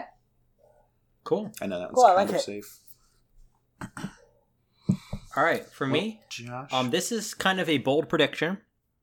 I don't think this will happen, but I'd sure like it to.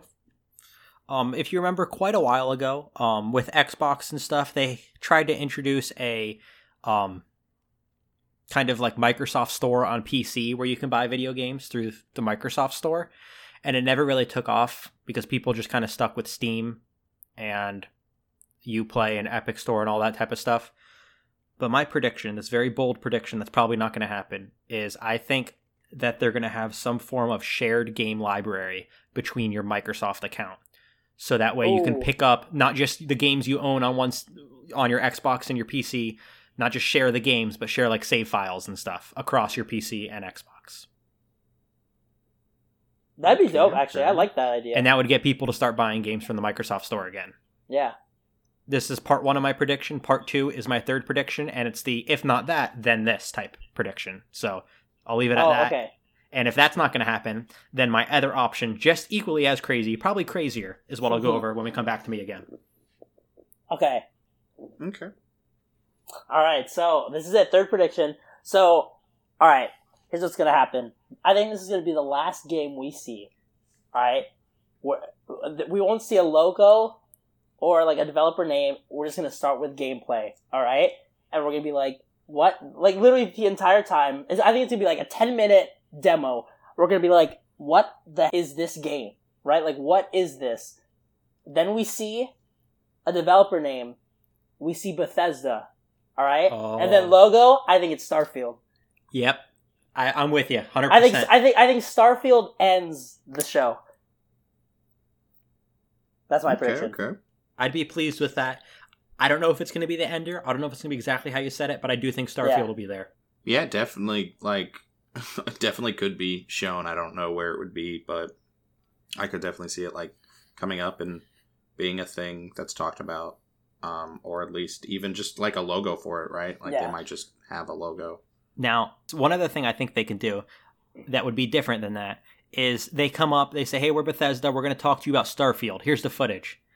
They show Starfield, they talk about it, and they say, all right, well, that's all we have for you guys today. We'll just leave you with this. They walk off stage as the Elder Scrolls 6 trailer starts playing. Well, that's the thing I want to touch on, because like I think Bethesda has been quiet for I think either Starfield or Elder Scrolls, whichever comes first, I think those two games are a lot closer than we think they are. I hope so. Like, I would not be surprised if, like, maybe not this year, but, like, I could totally see one of those coming out next year.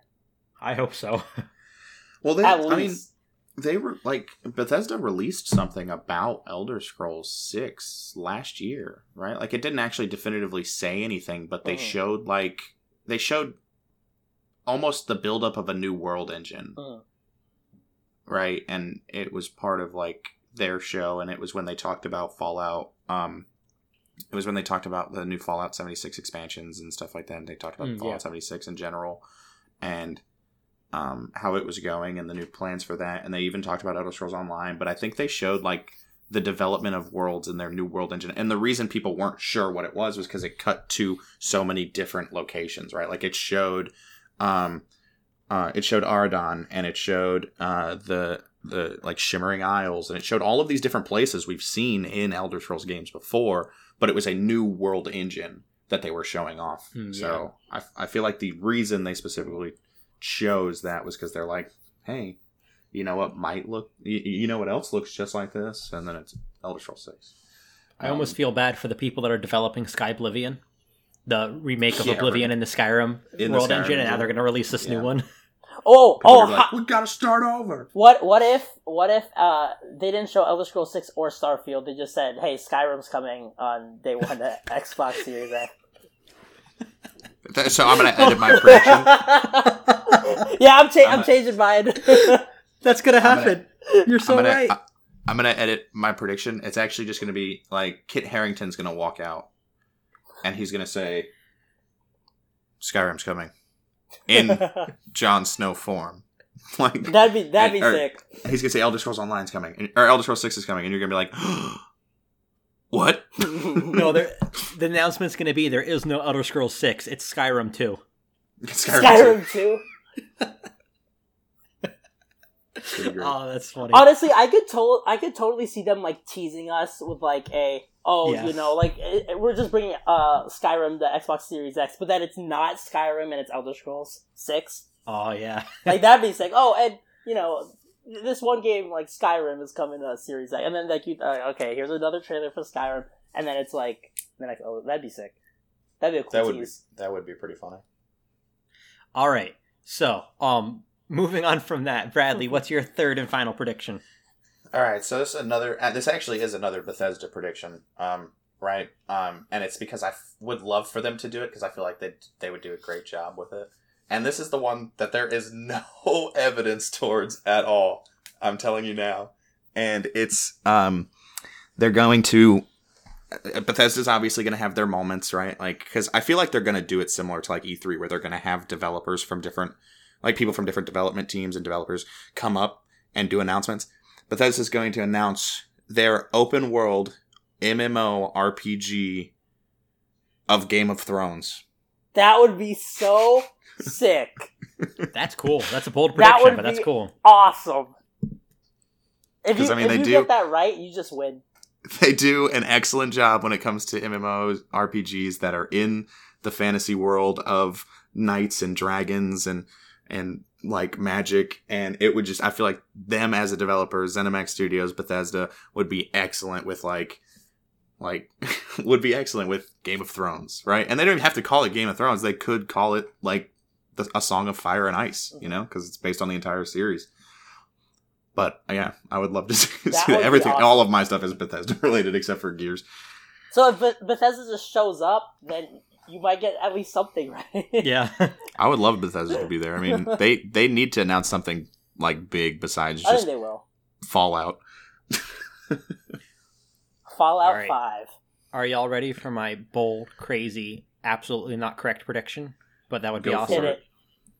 So, just a moment ago, I said, what if there was a shared library between the Microsoft Store and your Microsoft games on PC and on Xbox Series X?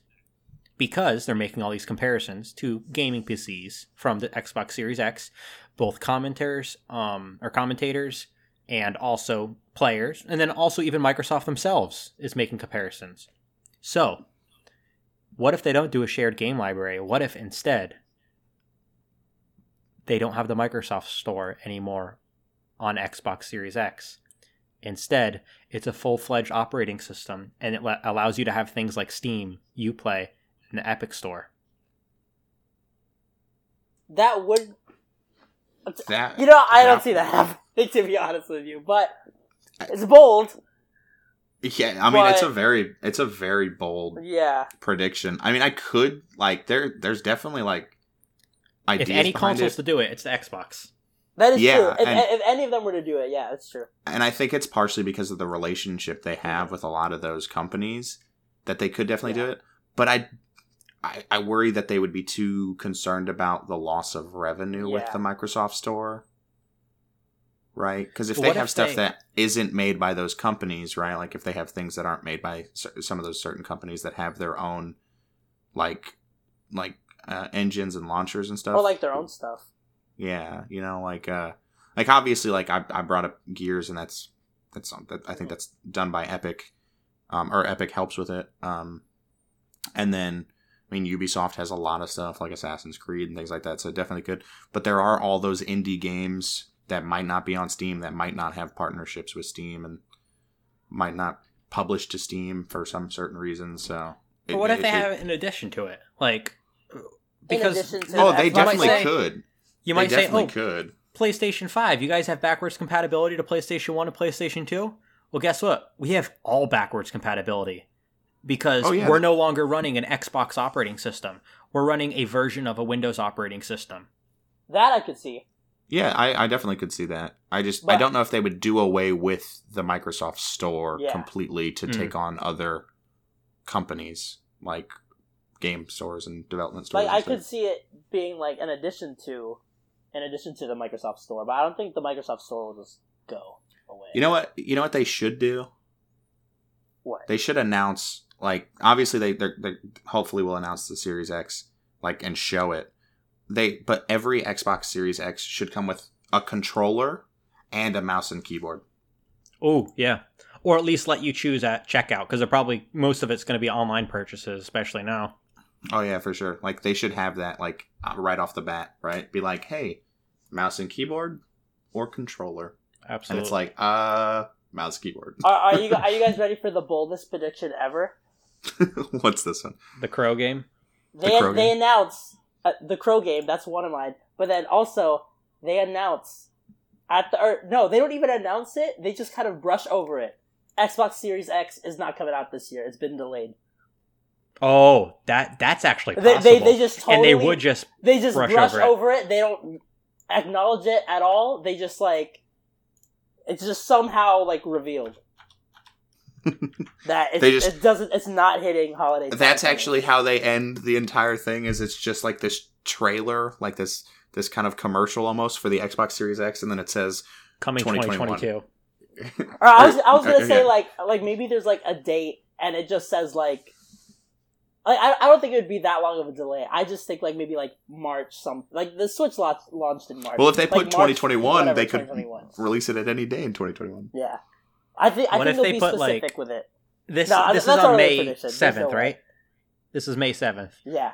What if they put coming May 8th? Everybody freaks out. 2021. 2021. Oh man! Could you imagine? People would be so mad. Or what if it was releasing soon? Question mark. Just what? Man. No.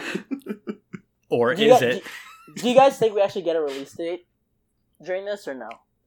I would hope so. If they are going to release it in the fall, I would hope they announce what day they're releasing it at this point. Because I'm guessing the reason why Valhalla didn't release its date was because I was about to say that. The game consoles don't have their dates yet. So once we get the release date for the Xbox Series X, we'll know the release date of Everyone's Valhalla because it'll be the same day. I feel like that's why Valhalla didn't do it, right? Because Yeah. I feel like Microsoft knows, but if Valhalla is going to be a launch title, right, they don't want to put the date because then people can be like, then people can oh, be speculating. that's when it's going to come out. That's when the Xbox Series X is going to come out. That's when PS5 is going to come out, right? They can make that speculation if it's going to be a launch title game. And I feel like that's probably why. Obviously, Assassin's Creed normally knows when their game is going to come out, so I feel like that's why they're holding off. Oh, one other prediction, but Valhalla related. Okay. I think that Valhalla is going to release on PlayStation 5, Xbox Series X, and PC at the same time. And then anywhere between 1 week and 1 month later, it'll release on PS4 and Xbox One. Actually, wait, you said after? Yeah, I think it's going to come to the last-gen consoles anywhere between 1 week and 1 month after the next-gen consoles to encourage people to buy the next-gen consoles. So actually, just touching up on that, with Black Flag, because that also was kind of cross-gen, it was actually the opposite. So Black Flag actually released about a month earlier on PS3 and 360, mainly because the PS4 and Xbox One weren't launched yet. So they released those games earlier, and then they were available at launch for those consoles. So that's what I assume Valhalla will do. But again, who knows? If they're waiting to release the date. What was that? If they're waiting to release the date, I think they might be wanting to bring it to next gen first. Yeah, maybe, yeah. They might want to just bring it to next gen altogether. Mm-hmm. I know there's a lot of companies that have been talking about that, right? Because it becomes very restrictive. Uh-huh. That was one of Destiny 2's biggest things, right? Bungie was like, oh, we're gonna allow it to be compatible for a short amount of time with, or not Destiny 2, Destiny 1 was that they were gonna allow it to be compatible for some time with the previous consoles, right? So they had to restrict it to how powerful the previous generation of consoles was. Mm-hmm. And then it got to the point where they were like, oh man, we can't really make it stronger at this point because the game's already been sent out and all that stuff. And so I feel like a lot of companies are making games with the intent of the new generation and then will release a much lower version of it to be played on current generation, right? Because they obviously have to cut down some of the stuff that they do and to make it run. Just something to keep in mind, though, that, Ubisoft, I would assume, they don't really care how well the PS5 and all that sells, right? They care how much Valhalla sells, right? Yeah. So I would assume that they, for them, it would be just hey, make sure this sells well. It doesn't matter what system it's on, But yeah, but the big thing about that, right, is like every single one of the Xbox Series X, every single one of the PlayStation 5s, no matter what the price tag is, they're going to sell out the first day, you know? And if it's a launch title,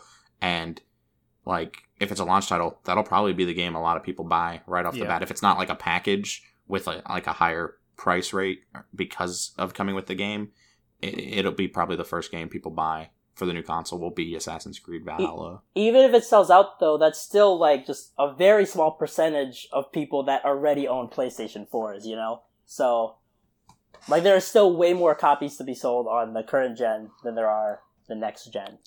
Yeah, but I don't know if that's ever really stopped people from, like, delaying a release for current generations, you know? Yeah. Like, cause honestly, they could just do that, right? They could be like, oh, well, coming next month in December, this game comes out for current generations, and a new batch is going to come out for new generations, right? Like, because then those will sell out at Christmas. You know? Well, like, but that is what happened with last gen, though. Like Black Flag and Call of Duty and Battlefield, they all released the current gen games, like some even like a month before the new gen came out, and then on launch they were like, hey, it's available to get, you know. But think about how much like streaming and stuff has changed advertising now. Yeah. Because now all the time, you know, people look at games for the first time watching someone else play it. So imagine this. You own a PS4 and you watch gameplay of someone playing the new game on PS5, and you know you're going to be able to buy it for your PS4 in a month, and it looks good because it's being played on a PS5. You're going to buy it when it comes for PS4 because it looks so good, even if it's not going to look as good for you. Which leads me to this other prediction I think is going to be interesting. I think all the they say that the PS5 and the Xbox Series X are probably going to have things like ray tracing and all these extra features. I think when it comes to cross-platform and cross-generation games, those features are going to be in the options of both versions. So you might be playing on your Xbox One and see in your options a switch for ray tracing, and you go to turn it on and it says, oh, you can't do this. You need an Xbox Series X or a PlayStation 5 to do this, or a ray tracing graphics card in a PC. And that way you think, oh man, I wish I had a new console. And then you go and buy one. And I kind of agree with that as well. And in a different aspect, if they release it for the like upcoming generations first and don't immediately release it for the current generation, it gives people time to figure out if they're going to be, how soon they'll be getting the new consoles. Yeah. You know, like, cause if it's somebody who it's going to take them maybe a month or 2 months to get, maybe they're not worried about buying the current the current generation version of the game. Cause it's like, oh, well then I'll have to buy the game again when I get the new console. So if in December you realize, oh, I can't get the new console quite yet, I'm gonna have to wait a couple more months, but I really want this game and they're releasing it for PS4, I'm gonna buy it now, play it, and then if I really want to keep playing it, I'll buy it again. So I think it could definitely give them time to figure out if they want it. Because I mean, how many people are gonna buy Valhalla the second it comes out if it comes out for new consoles first, or current consoles first, and then how many of those people are going to immediately go buy the new consoles and go, crap, I have to buy the game again, right? Like, and I mean, that would help Ubisoft's sales for sure, but like, I don't know. That's kind of something that I would be kind of confused about. Well, I guess that's it. I guess some things we didn't mention that we could also possibly see at the event are Watch Dogs Legion. We're getting a next Battlefield next year. Maybe we'll see that. Obviously, Call of Duty. So yeah, plenty of things that we haven't talked about. I'm sure there's going to be some surprises that we haven't even thought of that'll be there. So it'll be exciting. Check it out May 7th. It'll be in the morning, 11 a.m. our time. So make sure to go check that out. Does anyone else have anything to say about you said this May or 7th, Dragon Ball 11 a.m.? or anything? Yeah. I will be in the middle of teaching fourth period computers, which I will then at 11:30 make them watch. Start teaching web design, and then at 12:15 start teaching band, and then have lessons until like 3 o'clock. So this is going to be tough. I'm going to have it on my phone next to my computer while teaching. So I have something not Dragon Ball related or Assassin's Creed or Microsoft related that obviously people might not get to know this, but it is May 2nd when we're recording this episode. And 12 years ago today, the Marvel Cinematic Universe. Oh, that's right. Launched its first film with Iron Man 1. May 2nd, 2008 began the story of what's probably a lot of the people who listen to this is favorite series of movies in a very long time. Heck yeah. But yeah, so 12 years ago today, Iron Man 1 was released in theaters. Cool. And also, I'm editing this episode, right? Yes. So if there's any issues, sorry, my fault, because I'm the one editing it. But today's Saturday, I'll probably be editing on Sunday, so it'll probably come out Sunday night, Monday morning, which is May 4th, Star Wars Day. May the 4th be with you. So that's two things to celebrate. 4th. Yeah, heck yeah. Yeah, hopefully the hopefully the Force can take all the stuff away. Yeah, all the virus stuff. Hopefully it can fix everything. Rise of Skywalker is being added to Disney Plus on that day, and the Clone Wars is ending on that day as well. So a lot of Star Wars content for those that have Disney Plus, if you're interested, on May the 4th. Cool. All right, well, I think we can finally close out. You can reach out to you. You can reach out to you. Wow. You can reach out to us. I guess you can reach out to you too, but hopefully you're going to reach out to us on Twitter. I'm at Joshua Comics. I'm at Less is More. And I'm at Loremaster Brad. You can also check out our Facebook. Just look for The Comic and Culture Cast. You can also find our videos, mostly supplementary content, a lot of video gaming stuff, as well as some other reviews and such on YouTube and BitChute. Just again, search for The Comic and Culture Cast. Also, we'd really appreciate it if you enjoy what you're hearing, or even if you don't and you just want to let us know on Apple Podcasts, if you can leave us a review. That would be awesome, and it'd really help us because when you give us ratings, good, bad, or ugly, it helps us to be seen more by others. And I'm sure that you want others to listen to what you're hearing as well, whether you like it or not. So please reach out to us there. Definitely. All right, so I guess we're ending this. Oh, man. Why must the podcast end so short? Because we are the podcast the world deserves. But not the one it needs right now. Because the listeners can take it. Because we are not heroes. We are witty guardians of comic and culture. We are watchful sleuths of pop culture news. We are the Comic and Culture Cast.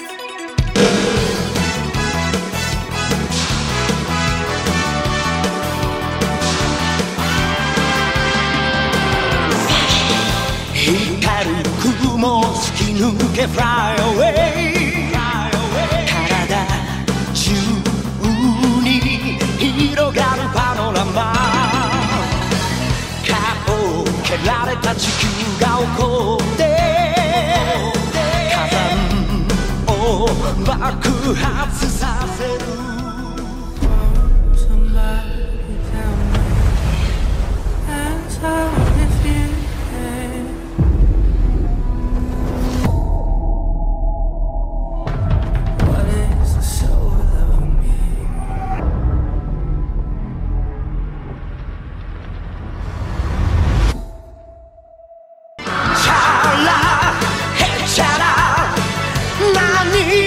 Get